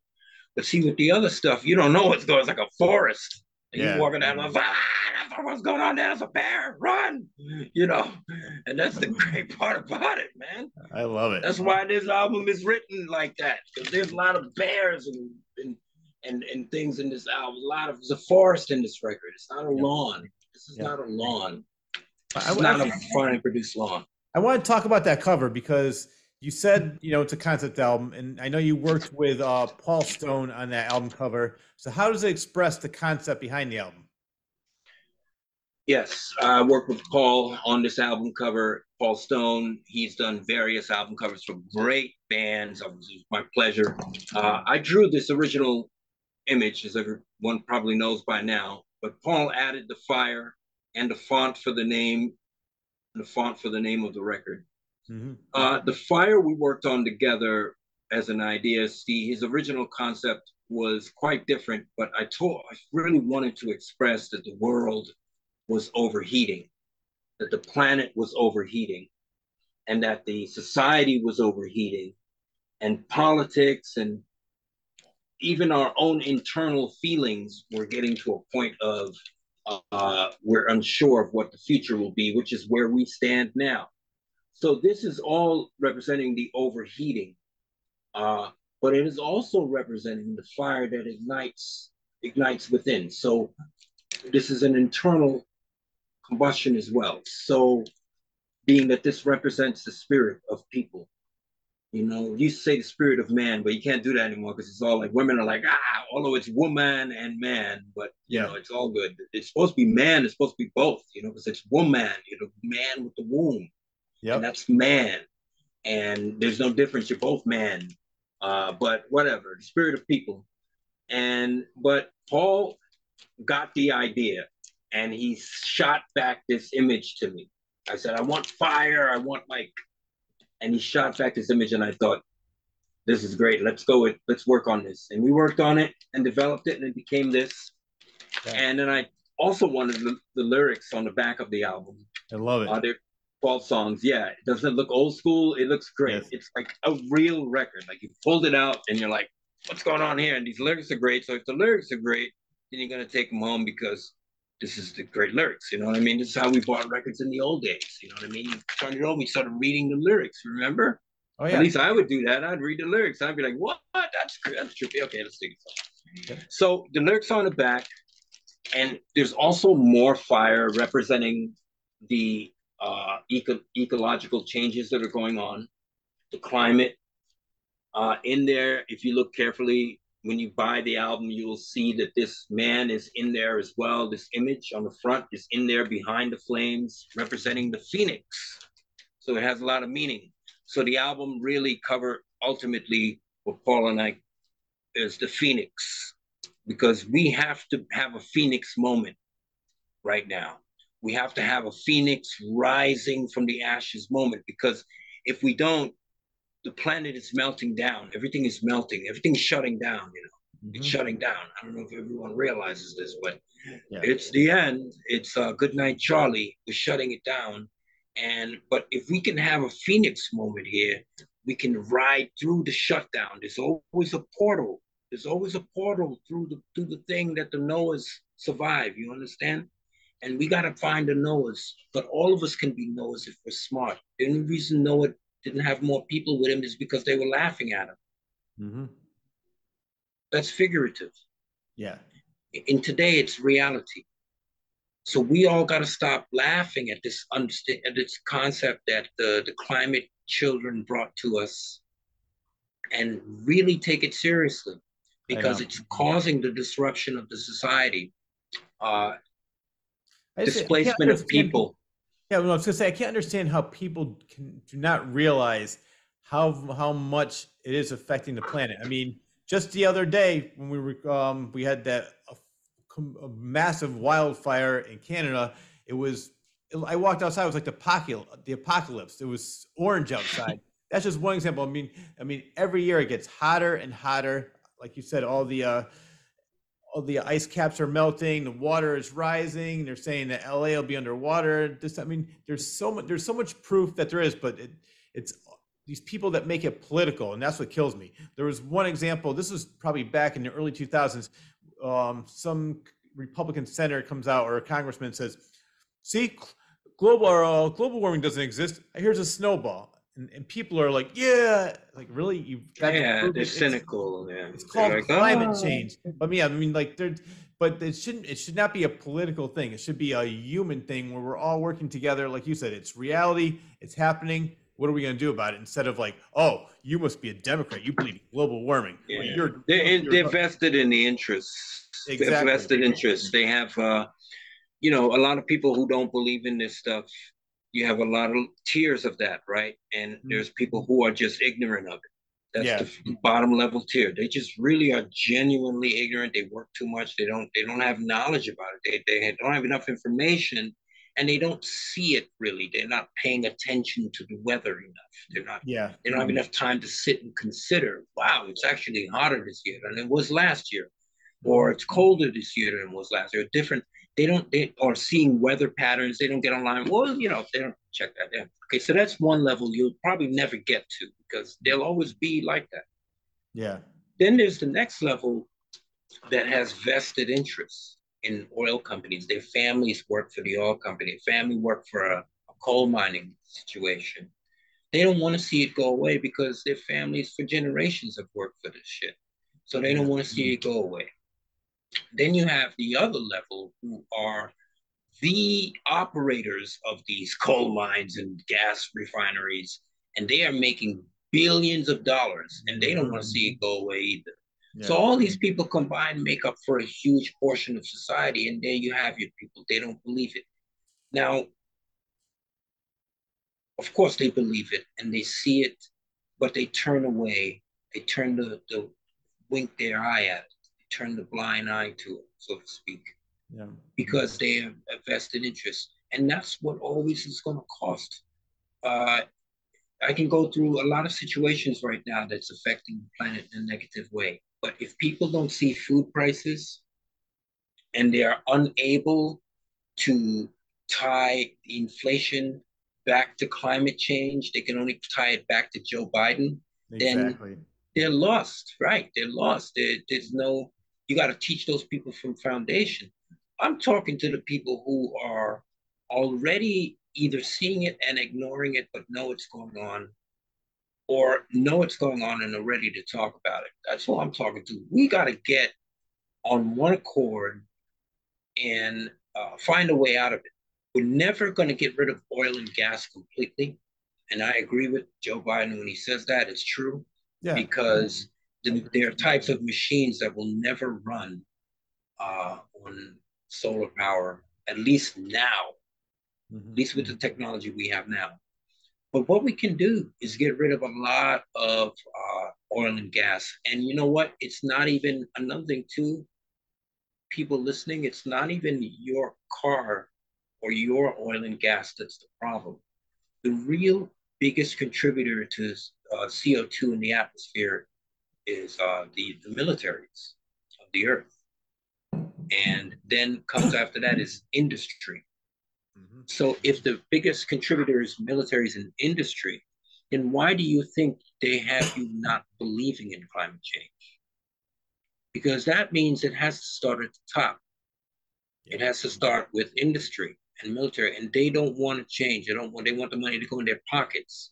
They don't want to put it into refining their runoff or their exhaust or their need for oil by substituting it with new technologies that depend on the sun. Yeah. It costs money. They would rather put that money in their pocket than spend it on R&D. Yeah, well, they have a good thing going. They don't want to lose that. Yeah, they have a good gig. They don't want to lose that. So it's self-interest. And another thing I think is nobody apathy. blames them, but they're telling people not to believe in it, and that's the problem. Yeah, and I think another thing is apathy. And what I mean by that is people like, by the time this affects the world, I'm going to be dead. I don't really care. And I hear a lot of people do that too. They're like, well, it's not affecting me. So if it doesn't, some people that if it doesn't affect them personally, it's not a reality. I Yeah, see a lot of that too. that's a problem too. Some of us think we're gonna live. If nobody shoots me dead, I think I'm gonna live to 200-300 years old.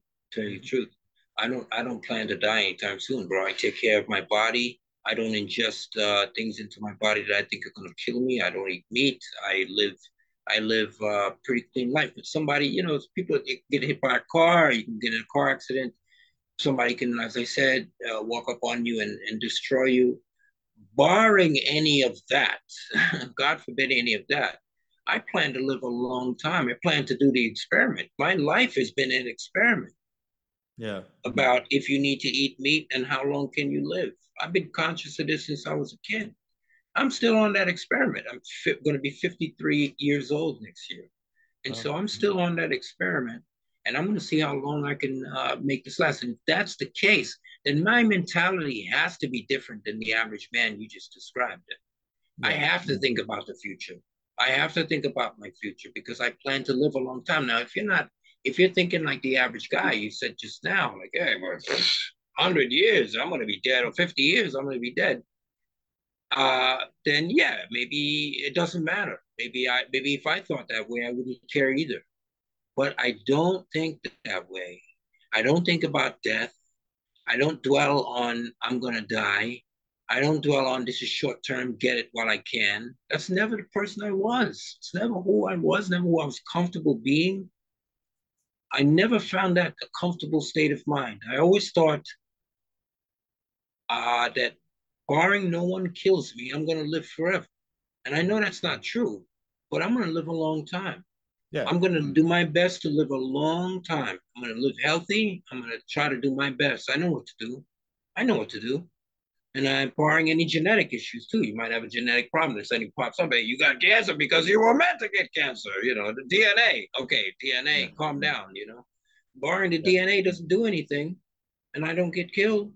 Hey, man, I'm gonna be here 50 years from now, bro. I'm gonna All be right. probably older, but I'm still gonna be talking. So, uh, you know, I have to be concerned about 50 years from now. I have to be concerned about 40 years from now. I do. Yeah. I do, and I think that that's the difference too. So I think, people need to find out, hey, even if you're not going to make it, your kids are going to make it. You got kids? Oh, yeah. That's how I talk to people like that. That's what I say to those people. I say, hey, look, even if you're not going to go there and you're not going to see, uh, you know, 2055, your kid is going to see 2055. And the way things are going now, we can go through all the weather that happened here in the last few years. Everyone's talking about it because it's strange. It's not 100-year event anymore. It's not a Yeah. 1,000-year event anymore. It's happening every year now. Mm-hmm. So, what do you think's gonna? Can you do math? I mean, can you extrapolate? Are you still smart enough to extrapolate? You're still awake enough in society to extrapolate a thought. Extrapolate. What do you think's gonna happen in 30 years, 40 years if we keep going? What happens when you keep digging a hole? You get Yeah. deeper. And Yeah. this is it's very simple. It's very easy to understand. Your kids are going to face it. Now go home and look at your children and say you don't care. Mm-hmm. That's what I want you to do now. And if you can't do it, then straighten up and look at me and be honest and let's get it together. Let's get everyone as a humanity and find out what we can do to lower the CO2 levels in the atmosphere, to bring down this thermal heating that's being caused by the sun that's melting everything. And then some people say, hey, Israel, you're out of the argument because it's all hard. It's all being done on purpose to farm for oil, to melt Well, down everything. I've heard that. Yeah, Yeah. I heard that too, that they're doing it since the 70s, that they knew what they were doing. They were like, we're going to find oil when we melt everything down. So then we got to convince those guys too that that's a stupid thing because the coastal cities are going to be lost. And they say, oh, we're going to create new coastal cities. Well, it's not that easy. These coastal cities have been around for 2, 3, 4, 5,000 years. It took a long time to get them up to where they're up to speed here. Yep. And they say, oh, New York's been around not that long, but still 200 years. Yeah. Well, that's why whenever I watch a documentary on something like, say, food or the environment, I always see who it was funded by.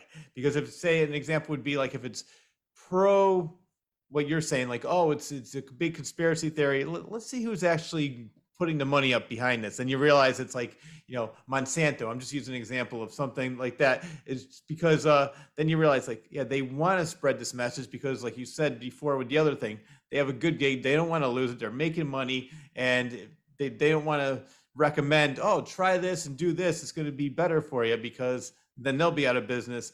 So I like And that's the before. same thing with the whole system, brother. Yeah, no, exactly. Doctors, everything, lawyers, judges, the whole system is built. That's one of the, like, it's 5 pillars of, sir. That's one of the pillars. You can't kill your own business, no matter how evil it is. I didn't mean to cut you off. I'm sorry. Oh, no.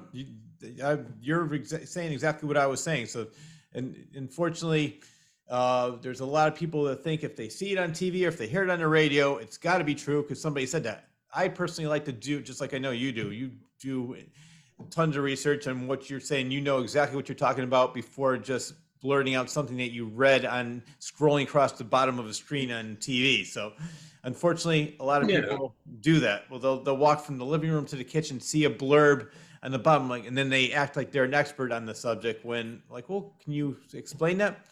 Well, no, but I saw. Yeah. Yeah. So there's a lot of that, like, ignorance on their own, where they really don't want to know anything else. They don't really care, and then other ignorance where they're just being told something and they're like, well, I guess it must be true. There's nothing we can do about it. Yeah, and then you tell them, hey, Hitler used that tactic in Nazi Germany to fool all the Germans, and they're like, look at your glass eye. They can't make the connection between Hitler and Goebbels Mhm. using that technique, the big lie. Be a politician that is huge and tell a lie, and if you lie as a politician, the people will believe it. Why? Because they don't believe politicians lie to them. We have broken that part of their brain. And so this is what they need to understand. When Donald Trump talks to them, he is talking to the part of the brain that they broke already in previous generations. Yeah. And when that they broke as a kid for that person. So by the time they hear Donald Trump, they don't understand that they're listening to false information.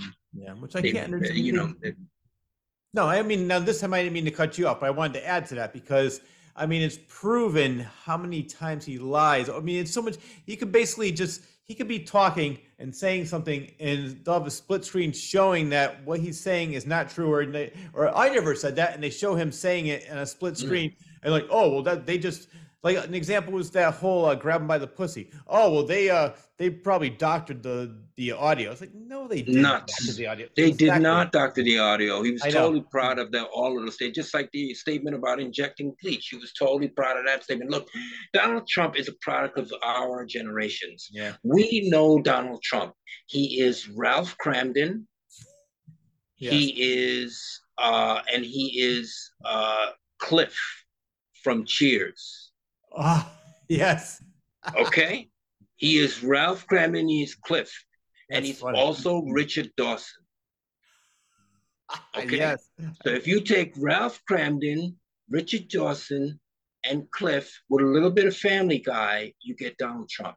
Yeah. And that's who we're dealing with. We're dealing with an amalgamation of American characters. And he is who they base those characters on. People like him that are totally out of touch Yeah. and just say whatever they want to say.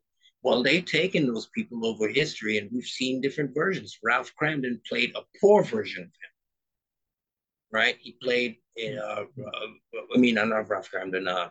What's his name? Jackie Gleason played a impoverished version of Donald Trump. Yes. He bus driver. He was a bus driver, but he was still like, he was going to save the world by himself. Only I can save it. Yep. And in the end, he would always have to say, honey, you were right, because Jackie Gleason knew that character is crazy and wrote that in. Like, damn, I'm nuts. But it endeared you to Jackie because of that. Donald Trump never had the honey, you were right moment. He just kept going and going and going. No, he likes to bully people. That's all he likes to do. You can add Archie Bunker to that too, I think. Oh yeah, you can add a little bit of Archie Bunker, but yeah, that's true. You can add a little bit of Archie Bunker. He's all the American characters that they tried to show us, and that people after the writer's strike stopped being able to write. In the '90s when the writers went on strike, all of that TV died. Then we had reality TV was born because they had no writers, or at least they claimed it. They just got different writers. They got scabs who couldn't write as well, and the scabs started writing for TV, and they called it reality TV because it wasn't that much writing, so you could say whatever you want to, right? They didn't write that much. The old guys who went on strike should have kept their job because they were really showing us our society. But they also got old too. Literally, they got old. The guys who wrote Archie Bunker and all those people got old, man.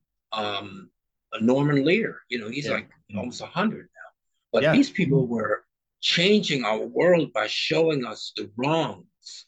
And that's why a lot of conservatives didn't like that kind of stuff too, because it was exposing the hypocrisy.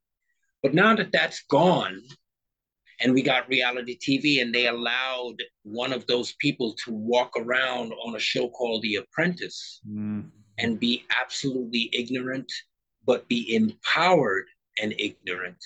That's been destroyed. All the young people know now is, hey, if you're ignorant, you can be empowered. Donald Trump took wrestling from television sports into the business arena.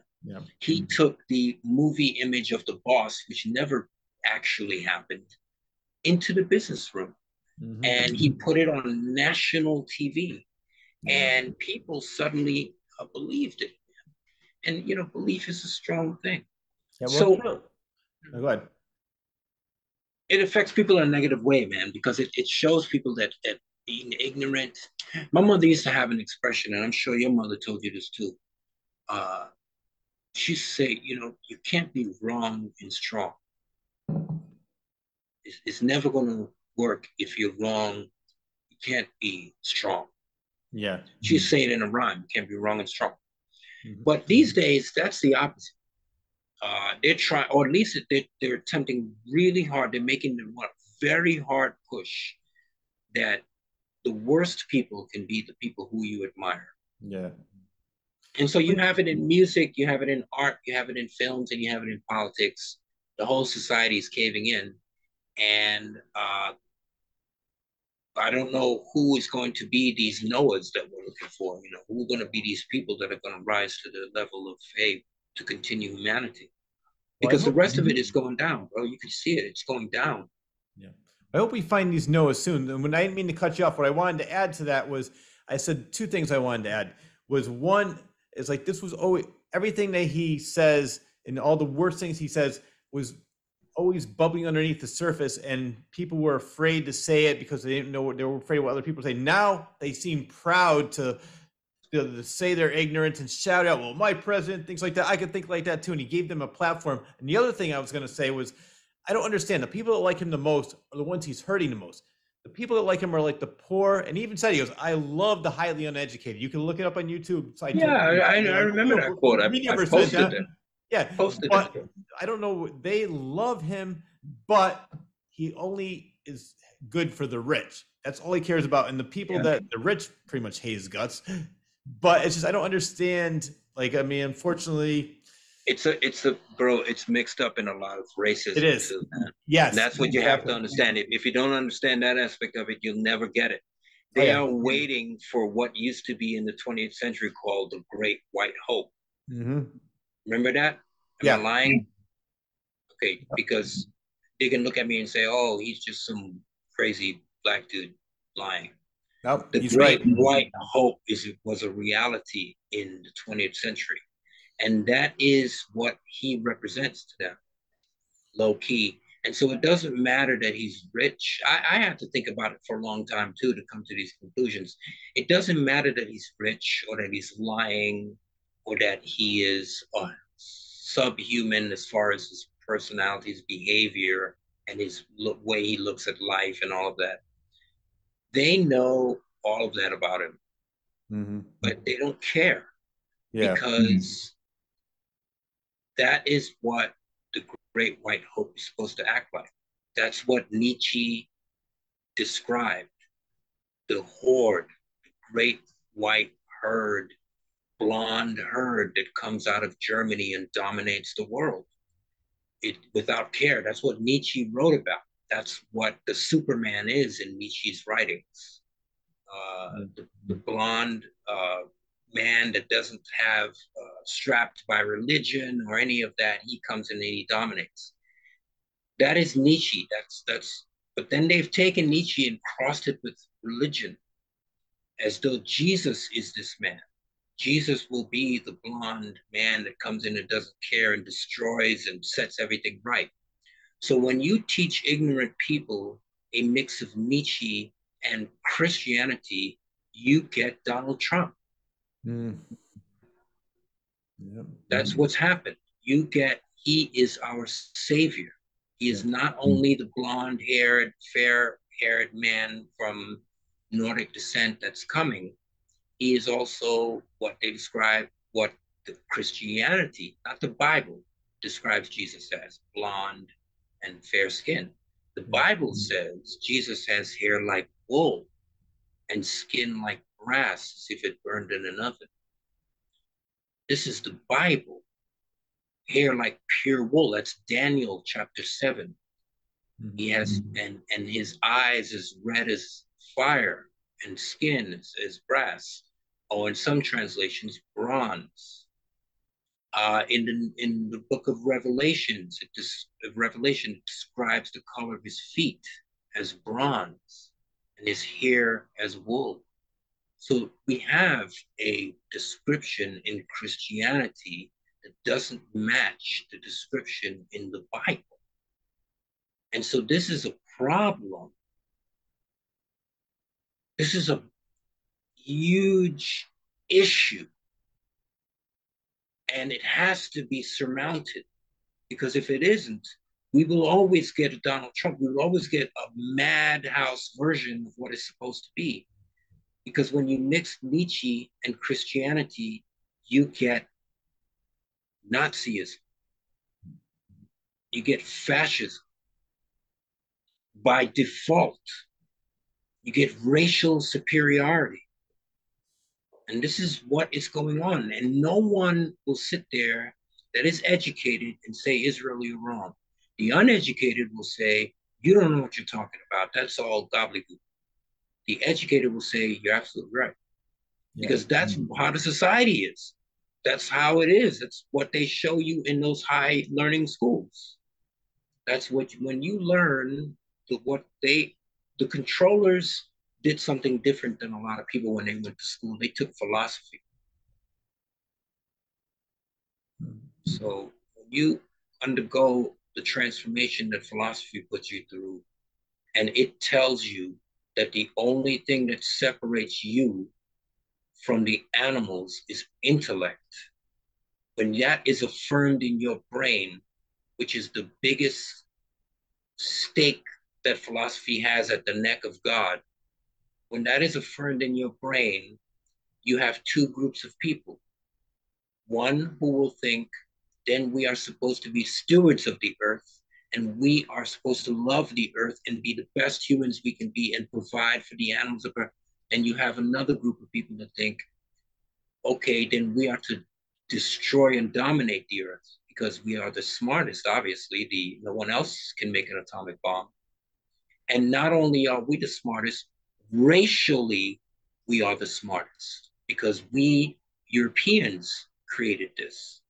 So it becomes racism then, because apparently within those contexts, Europeans have the highest intellect. But that intellect is only being judged by standards of today's society. If you judge it by another society's standards, that's not true. Even today's society, if you judge it by Korean standards, that's not true. But Koreans are influenced by Europeans as Europeans were influenced by Koreans. And all around the world, it's true. But as you start going backwards in history, you realize that Europeans are at the standard of, at the apex that they are, because of a learning that went on in Germany, a gathering called the Enlightenment. Before this, Europe was living as everyone else in thatched huts under the rulership of stronger nations like Rome, highly uneducated, everything. But after the Enlightenment, things started changing because in 1700s, people started learning about different things. Now, it happened before that too. A lot of things happened before that too, for every culture. But to just think that Europe's suddenly was because they were born European, they were born with knowledge, is wrong. And that's what the ethos is in society, that Europeans are somehow smarter than everyone else, that they're born supreme. And it's that way leading in that whole type of understanding. Of course, God is white, because look at society. So Europe built this world. So it must be that Europe is supreme there. But they leave out the Age of Enlightenment, where the Arabs, even before that, where the Arabs taught Europeans, the Chinese taught Europeans, where Europeans used to go to Africa, into Timbuktu, to Mali, to learn astronomy from the professors in Timbuktu, where they went to Egypt, where they went to India. They leave out all the gathering that Europeans did of the old nations in order to get all the old stuff to put it together. Yeah. You see, Europeans were the first to put it together. That's what makes the European different, not supreme, not superior. He was the first because he's the youngest formation of culture 300 years ago, he was able to look back at 3,000 years of culture. You think the Egyptian was able to do that? You think the Indian was able to do that? No, because they didn't live at this time. But in this time, when those cultures had fallen away, but those writings, all the gathered information was left. Look, Oppenheimer, Einstein, they all read the Hindu mathematics. Everybody learned from Sanskrit. Everybody learned from ancient mathematics, and are still learning today. They still call the pyramid a wonder of the world because they're still wondering how that was built, right? So it's a gathering that happened that created this modern ethos of people who come from Europe that appear to be in control on a certain level. And that's also because Europeans were fervored by their belief in God and went out into the earth for 200 years and invaded nations and really supposedly took lands, right? Killed people and took lands. And then had 300 years of free labor from Africans. So that's like having a business for 300 years where you never had to pay your workers anything. You know, you would be the most profitable person on the planet. And you wouldn't also be the most powerful, you'd be the most educated person on the planet, where everyone that was treated unfairly would be at a disadvantage. Then if you free those people and you don't educate them and you keep them at an advantage, you will always be superior. But not because you were born that way, but because destruction happened and a gathering happened in order to make you this way. So if you forbid others from that, when you tell them they can't riot, or you tell them they can't go to school or be educated about the past on their own, when you tell them they can only go to your school, then you're doing the wrong thing for people because it's not fair, right? That's not fair. So this is why there's the idea that Donald Trump is of a superior breed, or because they have instituted that Jesus is white, right? And even though we are living in an age today where people are discussing the brownness of Jesus, to most of the people that believe in Donald Trump, they're not discussing that. That's the last thing they're discussing.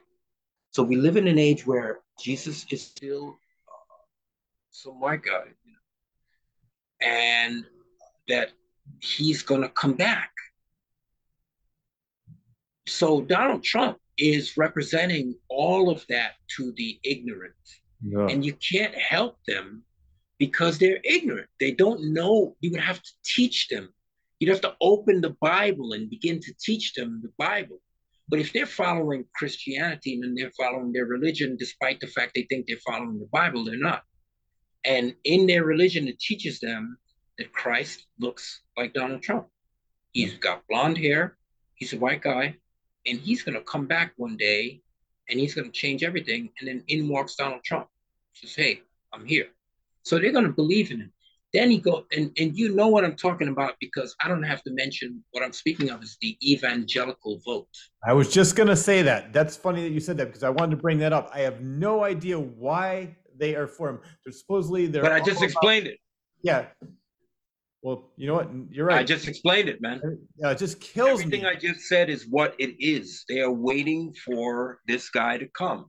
That is the so evangelicals sad. Believe in a Europeanized God that will come and set everything right. And Donald Trump has been that dude since the 1980s.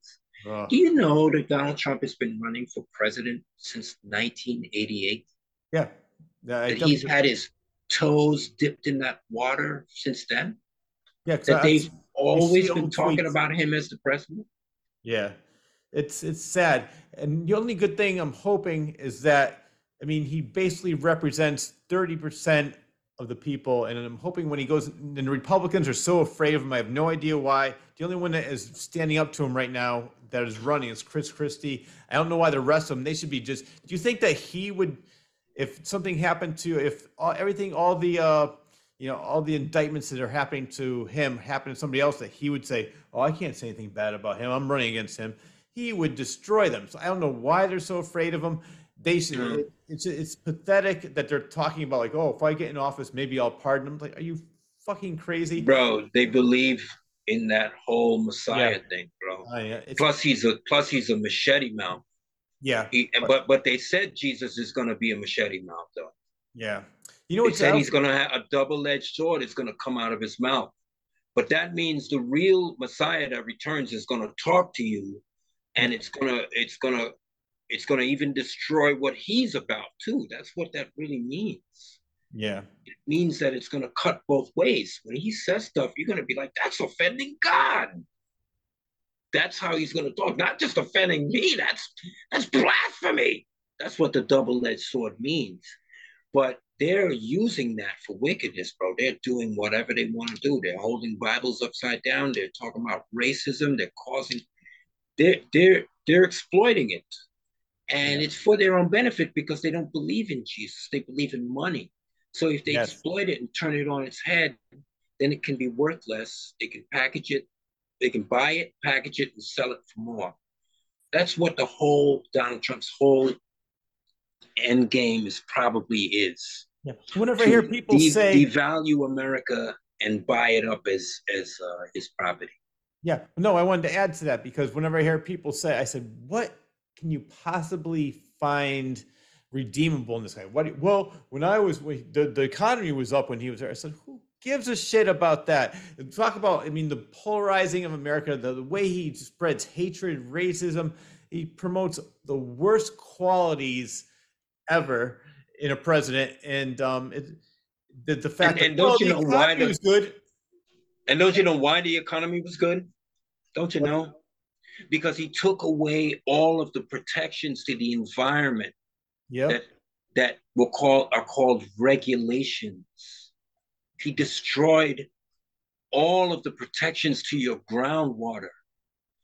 The reason the economy was good is the same reason that train crashed and spilled all of those chemicals all over the groundwater in those people in that town a few weeks back, and Yeah. no one has done anything about it because he gutted the Environmental Protection Agency. He killed the EPA.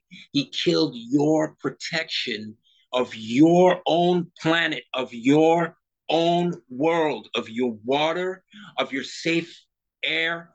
Donald Trump killed that. And when he killed that, companies agreed to come in and build their factories and build everything they could and hire you. Hmm. But that's why the economy was good, because he was destroying your future. He was hiring you to work in a dystopian future. Dystopian. You have a morbid outcome to what seems to be a good thing. You guys have to wake up to this kind of activity.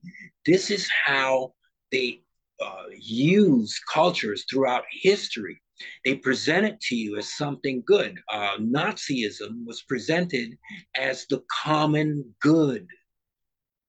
You see, this is bold-facedly how it was presented. This is for the common good.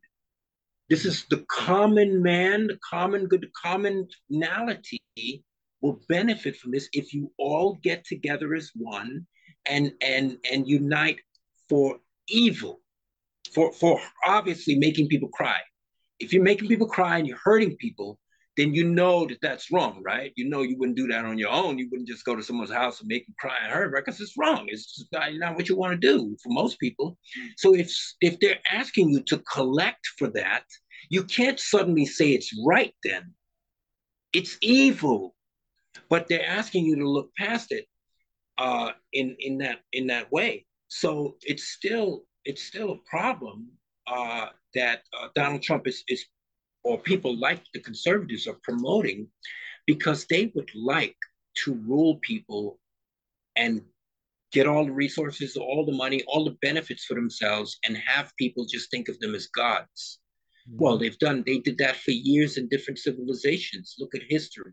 I think India was the last one that pulled itself out of that thing, right? India is now doing really well, but for a long time, for hundreds of years, the people looked at the leaders as gods and they didn't work. or a lot of people found it hard to function because they were overly involved in religion, and they were not the first people to have that happen to them. All throughout history, including the Egyptians, it was like that. That's one of the arguments Jehovah has in the Bible. He says there are too many gods and it keeps you from doing things, basically. Serve me and you'll be free. That's the real idea of one God. Not that it's dominant, I want to dominate you. It's, hey, man, you're wasting your whole day giving bread to these statues. Just be free. I'm the only God there is. Don't have to waste your whole day. That makes a lot of sense to me. Well, right now, people are wasting their day on Donald Trump and wasting their day on the gods that they create in their minds, man. And it's a problem because Trump is not a force for unification or making America great. No. He doesn't want to understand that America is diverse. What does he want to do with the 30%, 40% of people here who are of color? What does he want to do with those people? What does he think's going to happen? Is he thinks we're just going to disappear? Like we're just going to something's going to happen where we're not going to exist? His idea of make America great is you you serve the idea that I am the leader, I'm the smartest guy, and all subculture and inner city culture is negative, and only the farmers and the guys who work in factories are positive. And if we enhance these guys, middle class, we're going to make America great. Now, that's that's denialism in the highest levels, right? That's like, okay, I'm standing in a bank and there's no one around me online, and I'm just gonna walk up to the teller and start talking. And the guy yelling at me, "Hey, you didn't wait online. Who is that guy? I don't know. He must be crazy." So let's say that's what that is. No one acts like that in real life. In real life, you walk into the bank or the grocery store and you stand online. You observe there are other people here. I'm going to walk down the aisle and not just bang into other carts like they don't exist. There are other people in the store. I'm going to conduct myself with civility. He is asking the entire society not to conduct himself with civility. Yeah. And to ignore that there are people that have other values and other ways of living, especially those city people. Ignore them. And how you're going to make America great by ignoring 30, 40% of your population. I don't know where he's going with that. But again, people aren't smart enough, aren't sitting and thinking enough. They're not, oh God, it's not that they're not smart enough. Forgive me if I said that in the past. It's not that they're sitting and thinking enough to understand what I just said. Yeah. How are you going to make America great again when you're ignoring 40% of your population? It's just impossible. They're No, I was gonna say I hate when they think that he's such a tough guy. So calling people nicknames like Ron DeSanctimonious or Little Nicky Cruz, like that is not a tough guy. It's more what somebody just said recently. It's like he's more like a petulant child who doesn't get his way and he throws a tantrum. To me, and I can't stand also like people that don't take responsibility for their own actions, and he makes excuses, blames everybody, and it's like you don't want a leader like that. He is not a leader. Somebody made a great point. He couldn't get a job as a as a cashier at Ocean State Job for everything he's been arrested for and different things. They're going to have him run the country. I just don't understand. Exactly. That's a great point. Yeah. But he's a jock. He's a jock. He's a dominant jock, bro. You know how jocks are in school, bro. Everybody, they're scared of the jock. Look, just think of the psychology of the jock and the people that are bound to the jock. School. That's what's going on in this school. Yeah. And except it's racism. It's like a little bit of racism. You bow to the jock that looks like Donald Trump, not the jock that looks like Barack Obama was a type of jock too, He was a type of jock, but he was a friendly jock. He was more like a friendly in the hallway, like, hey, what's up, man? All right. Yeah. Donald Trump's more like the jock, like, hey, stupid, what's going on, stupid? Hey, do you come to school today? Smack him around a little bit. It's so funny. You're so funny. Don't hit me, please. Oh my God, don't hit me. You're so funny. You're great. You're great. Ain't that great? Ain't that great? You know that character. We grew up with that character in the 20th century. Unfortunately, yes. Right? right? Oh, you're so funny.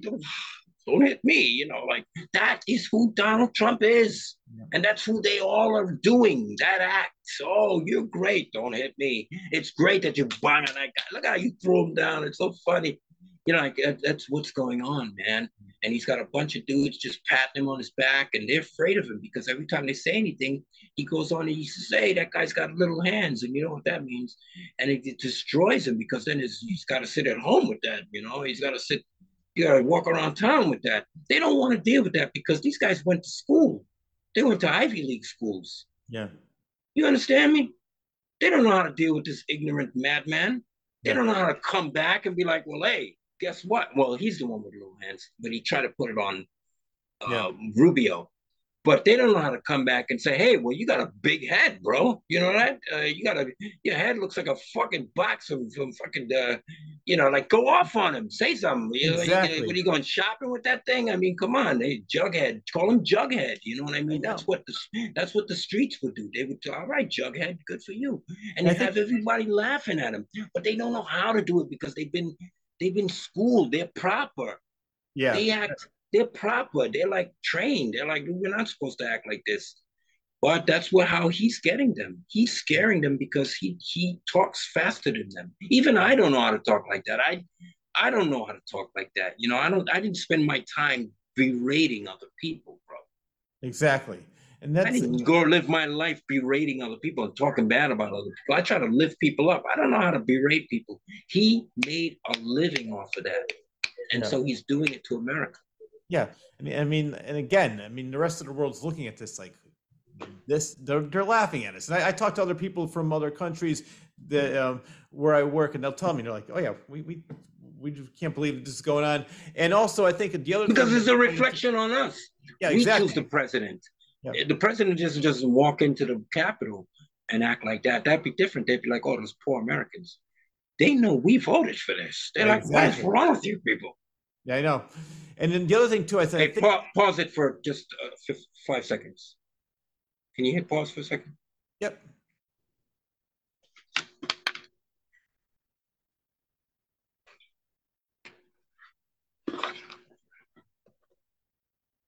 All right. The other thing you were saying. No, what I wanted to say was I think besides the fact that you're right, he's a bully. They're actually too intelligent, and the way they were brought up was the proper way, so they don't know how to fight back to a bully like that. But also, I think that the other reason is they're so afraid of his base. I don't want to lose these voters, and so just that's another thing. That's the main thing. Yeah, if you're yourself and you go after them, the voters will come to you. That's why I think the only one that has the balls right now is Chris Christie. He's just really going after him. And look, the perfect example too is Liz Cheney. People who actually know how Liz Cheney, she voted for Trump 93 or 94% of the time. She is the ultimate Republican, their dream. And they got rid of her because she had the nerve to disagree with their God. It's pathetic. It's like that's the whole woman is inferior thing. Man is superior, woman is inferior thing.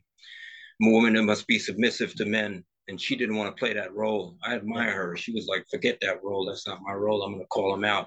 I love it. And I would actually vote for her. Like if she was running right now in the Republican primary, I'd be like, yes, I want her because she's actually not afraid to be who she is and what she stands for. Yeah, but the Republican Party needs to consider who it is. And they need to understand that racism, playing the race card is only going to work to get you elected, but it's not going to work to fix your country. Mm-hmm. Period. It's just going to work to get you elected. Because look, the reason these crazy wackos get into the House of Representatives and the Senate, like Taylor Greene and all these people, is because the Electoral College states control a large portion of not just the presidential vote, but the vote who gets in to represent people. So the Electoral College states are mostly in the South, a lot of them. Now, California has a big Electoral College count, but a lot of the southern states are sending Electoral College people that are just like the people that started the Electoral College in the first place. The Electoral College was started when slave owners and stop me if I'm lying, slave owners had slaves at the time they were slavery. And simply because these guys wanted more representation, they found a way to create to work the 1/5 clause and to count all of their slaves as 1/5 as a human. Mm-hmm. So all of those 1/5 will eventually equal to one human, right? Yep. So 5 slaves is one human, right? Basically, mathematically. Yep. So if you have 50 slaves, then you have 5 humans. Is that how it is? Or no, you have 10 humans. I think that's the mathematics. I'm embarrassing myself by not doing math. 50, right, 10 humans. Yep. And so it went. And so these people said, well, I've got 1,000 slaves. That means I have, so many humans. And I have more humans than you. And they may not be humans, but amassing all those 1/5 makes them more humans than you. And that's where the Electoral College was born, saying that, well, then I should be the one representing because I have more slaves. Mm-hmm. You understand? That's crazy. Yeah. I used to think as a kid, the Electoral College was the wise council of America that knew what to do because they really were the ones who studied and knew what was going on and knew this person's really bad. And although I always knew that they were the ones who elected the president. I always knew that. Yeah. Not us. We don't elect the president. They just take our temperature. They stick the needle in our mouth or somewhere else and say, how do you feel? Go ahead and vote and tell me how you feel. But our vote doesn't matter. The Constitution says the Electoral College elects the president. And they've already chosen him long before they're taking our temperature. So that whole presidential election is a distraction. The only thing we elect are the congressmen and the senators and our local leaders. And when you take any test or you take the test to become a citizen, that's what you have to learn. You do not elect a president. That's why they always have us, no, the president's in a race. Because they don't want us to elect the Congress people. They don't want us to think about what I'm talking about, the Electoral College. So the Electoral College has been sending these kind of racially minded people to Washington, D.C. So when you get the Tea Party and before them, the Dixiecrats, and after the Tea Party, the MAGAs, and before the Dixiecrats, the actual racists, when you get this stuff going to Washington, that's why. Yeah. Because the Electoral College was designed that way. And so it's not a wise council. It's a way to keep this racial agenda on the plate. And even if it's not overtly that's what it is. That's what it amounts to, as they say. That's what it amounts to. And so that's what's happening. And that's the reason why racism is hard to overcome in this country. That's the reason why we'll always get idiots like these MAGA people in the place that are not the people who are following. I'm not calling them idiots. I'm calling the representatives, right, who went to DC with this crap and didn't say, hey, people, that's not the way the world works. Yeah. You know what Americans need to be told, bro? You know what we need to be told as Americans? This is what we need to be told. And I'm going to lay the brass tacks, my mother used to say. This is what we need to be told. We do not produce the resources that we need to live as a society here in this country. That's number one. The things that you enjoy, even sugar, we do not make it here. Most of American goods, maybe now it might be changing because I haven't done my research in the last year, 2, 3 years. But for history, most of American goods have come from overseas. We are an importing nation because we have very few, or we are refusing to use any natural resources, one or the other. But the deal is we have very few. We don't have bauxite to make aluminum. We don't have cocoa to make, like different. You can go on and on. There's a list. That is the first thing Americans need to understand. We do not produce what we need here. So if you cut the rest of the world off, you'll starve. We will starve. We will starve. Or we will have to do without. We'll have to do without a lot of stuff.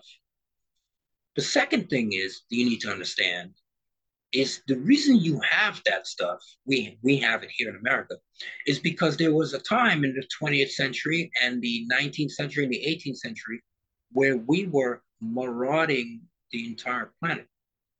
We were going to countries and taking that stuff and not paying those people. And that happened in the 20th century too. We were in nations taking oil, taking gas, taking every resource and not paying for it or paying very little for it. Yeah. And that's why Americans were living on the high horse, people. It is not because there was some blessing or some great God had come and blessed this country and we were all living in freedom and high horse. No, it was because there was Americans were in countries taking things from people and bringing it here. And that worked for a while. That worked for a while until the 70s when people began to catch up with education and technology. And Honda began to produce its own gas-powered engines. And other countries began to produce their own technologies because they got smart. And suddenly these countries said, hey, we can't let you take this stuff anymore for free. We need it now. And so Americans cannot, and plus we decided that being constantly at war is not what Americans wanted. We didn't want American soldiers to die anymore in the 20th century. Remember? We didn't want any more bodies coming home. Remember? No more body bags. Remember? Remember we used to chant that? Okay. Oh, yeah. We took people out of those nations that we were taking those resources from. We removed them. That's why things have changed. That's why America is not up here anymore and the world is down here. You have to understand, we're dominating people. Yeah. So we're down a little bit, but it will never be under anyone because there are two things. America is a dominant military, and America is the default currency of the planet. Mm-hmm. You cannot rise above it because it is gold. There is no more gold. And plus, there's not enough gold on the planet to feed everyone. You can't put gold in everyone's pocket. That's impossible. The dollar solved that problem. That's what's going on. So we were here by stealing. Now we're here because we're trying to equalize the playing field to give these guys a little bit to play with. If you're always here, these guys have nothing to play with. You're always dominating them. You're destroying them. And then the resources get destroyed too. So if you wheel it back down a little bit and give these guys some gold on the market in India and China and make the BRICS nation and all, then they have more to play with. It's like Vegas. The guys ain't got nothing to play with. The house is done. You got to give people something to play with. This is what's happening, America. It's not falling apart. It's not being destroyed. We're not losing. We're not. America's going to be just all that Donald Trump crap is crap. He knows what's going on too. Giving people something to play with. So the play feels, because we can't militarily dominate them for their resources anymore. Just can't. People don't want to do that anymore too. Militaries don't even want to do that. People have grown with their hearts. They're like, yo, dude, it's wrong to do that. Yeah. And so we're not doing that anymore. And so, of course, we're going to have less. Of course, things are not going to be made in America because America wants to work for you. You forget want. In order to live in America, you have to work for $25 an hour. You cannot make a pot spoon for $25 an hour. The pot spoon will cost $14 to buy it. Or no, it will cost $30 because you have to pay to work. Yeah. The pot spoon will cost $40 if you pay someone $25 an hour to make it. This Mhm. is why it's being made overseas, America, because we can no longer steal the resources. We have to pay people to make it. We don't have it. So we have to pay them. And they are willing to work for $1 American, $2 American, because with $2 American, they can rent an apartment. Yeah. Well, I went With to two American Romania. dollars, we can't rent anything. So Yeah. we have to understand this is what's happening. Well, I was going to say I went to Romania years ago, and I was talking to I was on a Dracula tour. About one was the historical aspect with Vlad the Impaler, and the other one was the Dracula, or the Bram Stoker horror movie. So I was talking to somebody, and a girl from Canada, and we were talking about the economy. This was back in 2005, and somebody from Romania goes, "Oh, the economy's not that good." I said, "No, it really isn't that good right now." And he goes, "I said, why? How much do you make?" He goes, $5. I said, "What, $5 an hour?" He goes, "No, I make $5 a day." I said, "You know what? I am going to stop complaining about everything right now." That's why I love that quote by Mark Twain: "Travel is fatal to prejudice." And it's so true. So if people actually Yeah. went out and of their own backyard and saw how other people are living, they'd realize how good they have it. And the other thing I wanted to add to Man, what they you were talk about saying, the ghettos. They talk about the ghettos over here. If you've yeah, ever been to Europe, man, you've seen some of those European ghettos, especially the ones that existed in the 20th century. You would think these places were, some of them were paradise. Some of those European ghettos, especially Eastern, like, yo, it was not easy, man, not easy. I mean, that's where the ghettos started, man. That's where they started. And those ghettos are older than the ones in Manhattan. And you go there, it's like, that's rough, that's hardcore. That's like, wow. So yeah, man, it's where you open, you travel, you see, it's not race, it's people. It's not race. You put people in a certain condition, they're gonna live raw dog. They're gonna live like as close.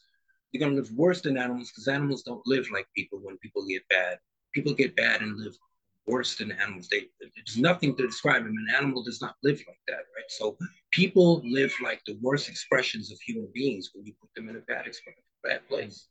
yeah. And the other thing I wanted to add to what you were saying was I tell people all the time. I said to a lot of the other countries in the world, we are bullies. Like, we're going over there telling you, you can't have this, but we can do whatever we want. We can have a nuclear bomb. You can't have this. Oh, we're going to go in there. We're going to take out your. Imagine if some other country came over and said, "All right, well, we don't like this leader. We're going to take him out and put our own leader in there." It's just that it's yeah. We come now. You're solidifying everything I've been saying, and I didn't know the extreme history that you're telling me about.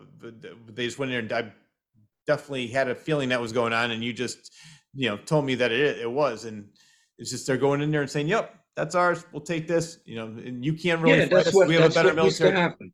Yep. That's what used to happen, and it's still happening to an extent, but it's not as bad, and that's why the economy is going down a little bit. And people need to understand that. They need to understand. Look, if you want to live like America, Donald Trump wants to make America great, like it used to be, like how it used to be. Then we need to. Then that means going to war again. It means going to war and dominating, having a third world war. Man, that's what it means, because the reason we were able to dominate all these nations, we didn't just walk up into these nations and start robbing. That would have been impossible. We won a world war, and we Hmm. were able to, we're going to put all the nations back together, and that's why we were getting resources for free. But those days are over. So Yeah. what is Donald Trump trying to say? Let's have a third world war. That's what he wants, right? That's what Yeah. it looks like, what he wants. And that would mean he has faith in America. He's betting the American military will win. And then he's betting all the resources will be free again. And this is a madman's plan. We cannot go through another world war in order for America to dominate everybody again, to take all the resources, which is what they're basically saying. If we follow this whole train of thought we're speaking on right now, this is what it's going to end up doing. Let's create a third world war so we can dominate like we did in the 20th century. And this is not smart. No. Uh, it is not smart because you leave Americans in a very bad position. At least when Americans were dominating the 20th century, Americans were still connected to Christianity and education, right? Now, when you have that type of situation, people are too wild, man. They're crazy. What really? How are we going to have any society if we just tell people they can do what just that it's okay to dominate people and take. How are you going to have it? Because what I was meaning to say was that if you have a semblance of Christianity and stuff like this, at least you can think. Americans used to feel like, well, that's the government doing that. You never do that on a personal level. You know what I mean? That's like big government wars and oh, don't bother me with that stuff. But now it's like, yeah, on a personal level, we could do this to others, and it's okay to do it because Donald Trump's doing it. Yeah. And if he can do it, he's like the trendsetter. And it's just really bad, man. That whole scene is doesn't understand it, but it's rooted in a lot of its bigotry, a lot of its fear, and a lot of it's just plain out ignorance about how the world works and the history of the world. Yeah. And that's a bad thing. And if you tell people that, they'll say, "Well, so what? What are you gonna do about it? I'm gonna go vote for Donald Trump." And then what are you gonna say to them? You can't yell them down. We just have to hope that people wake up, as people generations before me have said. We just gotta hope people wake up, because you can't educate them. They'll hate you more for it. People who hear the things I said today, some people will not listen to the philosophy. They will not. They will not. They will only hear white, black, white, black, white, black. He's a racist. White, black. He's talking about white people. White, Europe, Europe. What's he talking about? European descendants. That's all they will hear. And I know it, but I don't care. I've never cared. Yeah. Because my intentions are not that. If they only listen, they'll see it's not that. It's a holistic view, just talking about history. And I have to include who we are as people. I can't say, hey, the aliens, the Martians. I'm not talking about the Martians. I'm talking about Europe. I'm talking about Africa. I'm talking about where we live right here and what happened to these nations. You can't tell me I'm a racist by saying that. Yeah. But that's what people like Donald Trump would love to say about me. He would say, oh, he's a bigot and all he thinks is in black and white. But he's the one who performs the actions of dividing the society into black and white by certain means. Yeah. Well, he's just like, I'm bringing this up because I think it proves what you're saying. I saw an interview years ago. Phil Donahue was on Bill O'Reilly's show, and Phil was making these points that were very, very true. It was all about, I forgot who was in office. I think it was George W. Bush. George W. Bush was in office, and he's making these. And so Bill O'Reilly is screaming, yelling, very calmly. He goes, "Just because you're loud, Bill, doesn't mean you're right." And I love that, because the people that don't have any education behind them or don't have any thoughts of their own will just scream and yell, and they'll say, "Shut up, get out of here," or they'll walk out because they have nothing to back up what they're saying. So I love the fact that, like, I'm talking to you so calmly. You have everything that you're saying to back up. We've talked for 3 hours right now, and you definitely know what you're talking about. And so education is the key when it comes to that, because most of these people that do like that have, like you just said, they're not going to believe what you're saying. They really don't want to learn what you're saying, and what they heard, it's got to be a truth, and there's nothing it can ever be. And there's nothing else, and that's part of I hate to say, that's part of white supremacy as well. That's part of any supreme culture that thinks it's supremacy. The Egyptians probably had this happen with them as well too. If you're Egyptian, you're right. How could it be wrong? I mean, how could Donald Trump be wrong? Ultimately, he is in charge because white supremacy tells them this information. It tells them he must be right by default. As I said, it's not just white supremacy. It's been this way throughout. The Babylonians had this. He's Babylonian. He's one of the sons of the royals. He must be right. He's one of the kings. He must be right. This has happened throughout history. So they don't want to hear what I'm saying. What I'm saying takes a little bit of thought to sit down and really think it over. And another part of supremacy is thinking is wrong. They teach you that. They teach you that by default. If you think that this is wrong, you are wrong. If you think that this is right, you are wrong. Just go along with it. And this is the condition that they're asking people to get under, that don't think at all the uneducated is the best. You just go along with what we say. If we say the sky is blue, if you say the sky is green, we're going to argue that it's green, and we're going to believe that, and that's what we believe. And they're willing to accept that because Christianity is that way. It's what the church believes. Even if you say, hey, what you're believing is different from the Bible, even if that's not your argument, the argument can still be made that what their particular church in this town believes is different than what the particular church in this town believes, and what the particular church back here in this town believes. All three of them believe different things, and they're teaching a different lifestyle and a way of approaching things that are totally not biblical. But this is what they believe. So if you go to this guy in this church and say, hey, man, this is not biblical, you can fight him on two fronts. It's not biblical, and it's not what these two other churches are saying either. But he'll still say, but that's what I believe. Yeah. So get out of here. Yeah. And this is very disruptive, because you can't really tell people what not to believe. Yeah. You can't get in. You can hit them with the facts all day. You can say, hey, the reason the economy is thrown off is because climate change is displacing people, and people can't make the goods you're used to getting, and because we're not invading and taking things anymore like we used to in the 20th century, and because Donald Trump put a value-added tax on goods coming in from China. And what does a value-added tax mean? It means that Chinese suppliers have to now pay Americans to bring goods here.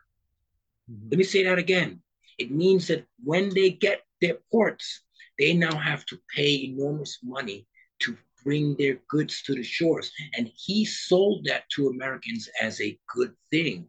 That China is taking our money and our jobs and we're going to take it back by giving them the value-added tax. And all these stupid people, all of these MAGA people said, oh, that's great.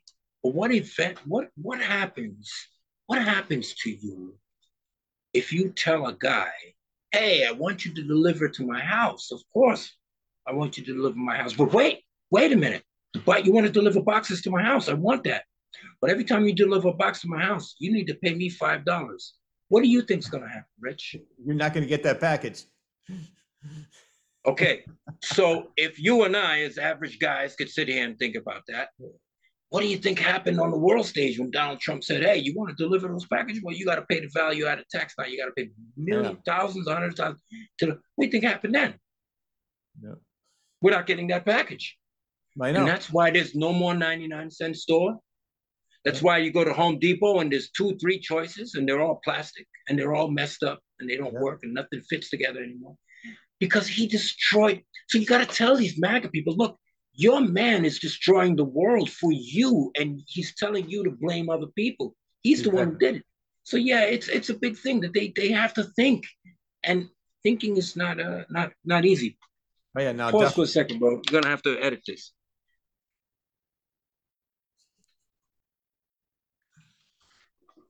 All right. 2 edits. Yeah, but not too bad. Not 2 edits in 3 hours is not a bad deal. Unfortunately, I have to get up early, so I'm gonna have to go soon. But I'm loving this conversation, and I want to continue this. So, you know what? I mean, if I would love to get do a part 2, actually part 5 with you sometime. Anytime, Rich. It's always the reason we talk this long is because you're a smart guy. Thank you. I appreciate that. And you are a smart guy, and you have a lot to say, and you ask the right questions, and you leading questions. It's a great interview, and that's why I spent 3 hours with you. Yeah. Well, I have a mutual respect for you. But before we go, for this edition of my interview with Israel Joseph, let's one more time plug my new favorite album. Let's do it. We got a lot in about this. This album is a new album by myself. Check it out. It's got some of the best hardcore, put it this way, some of the best music, I think, around today, because it's of the reality that it represents. It's got great sounds. It's a great looking record. Right now, you can only get it through me. You got to go online, Facebook, Instagram, and you message me directly, and I'll send you a copy of this album. It's a really beautiful record, 160-gram vinyl, feels good in the hand. It's got some great packaging, and there's only a few of them made. So you're talking about a rare record. There's not many of these. There's not thousands of them, you know. There's only a few hundred of these albums. So get it while you can. It's totally DIY. There is no corporate funding behind Meltdown. There's no corporate money, no influence. This is made by me, and I'm really proud of it. It's here. It used to be just digital, but now it's to be passed on to generations. It's got a lot of life, and it's a great record. And I hope you guys would call me. I'm sorry, direct message me. You can call me if you want. It's fine. You direct message me on Facebook or Instagram, and order your copy. I mail them. I put them in a box. I address them to you, and I mail them off. They usually get there in 4 days. It's a great system, and you're buying directly from the artist. And I can autograph it for you too, actually. I think they're going to be worth something. I don't know why, but I think that in the future, these albums will be worth a lot more than people pay for them when they get autographed, simply because, you know, I've tried to live my life in a true way, and I think people are going to remember that. So buy it for your family, buy it for your future, buy it to listen to, because Meltdown is a fantastic album, and I love it. Yep. You know what? I couldn't have said it better myself. I love the album, and what I'm going to do is, after this interview is over, I'm going to message you. I want my own autographed copy. I've listened to it, I have it, but I want an autographed copy from Israel Joseph. So you got it. You got it, my brother. You got it, my brother. I'll be happy to send you one. And as I said, it's a contribution to the artist. But I really think there's only 100 of those, you know, and I only got 40 of those left. I only signed the red and black ones. You know what? We'll make that 39. One's going to me. I said that's the key. I said make that 39. One's going to me. That's great. I'm happy about that. That's great. Right. Thank you. Israel, as like I said, I could go on it. We could probably talk for another 5 hours, and I would be just as riveted to the screen because I'm enjoying this so much. I will be in touch with you soon too. I want to schedule a part 5, and you know I'm going to make you the new co-host of the show. Just me. And you. Great, awesome. I'll chime in anytime you want, Rich. It's always a great pleasure being with you and talking about music. Guys, please go out and buy the album. It's out there, and listen to Rich's show when you can. It's a great podcast. He's a smart guy. Guy knows what he's talking about, and I always enjoy being on. I look forward to seeing you guys again. All right, thank you very much. We will talk soon. And that wraps up the latest episode of the Claus Corner. A huge thanks goes out to singer, songwriter, arranger, performer, mixer, producer, and the founder and dean of Seminary University, Israel Joseph, for taking time out of his extremely busy schedule to be back on the show, and he will be back yet again. Another huge thanks goes out to editor extraordinaire John Bristol of Elmwood Productions for always doing a superb job editing this show and making it available to all. I am also extremely grateful to Joseph Timothy Quirk and Rob Bull for all they do to make the show available on several Connecticut radio stations, as well as Spotify, iTunes, Amazon Music, Audible, and iHeartRadio. Thank you both very much. And lastly, but definitely not least, I need to thank you, the viewer, for always tuning in. Enjoy your day, everyone.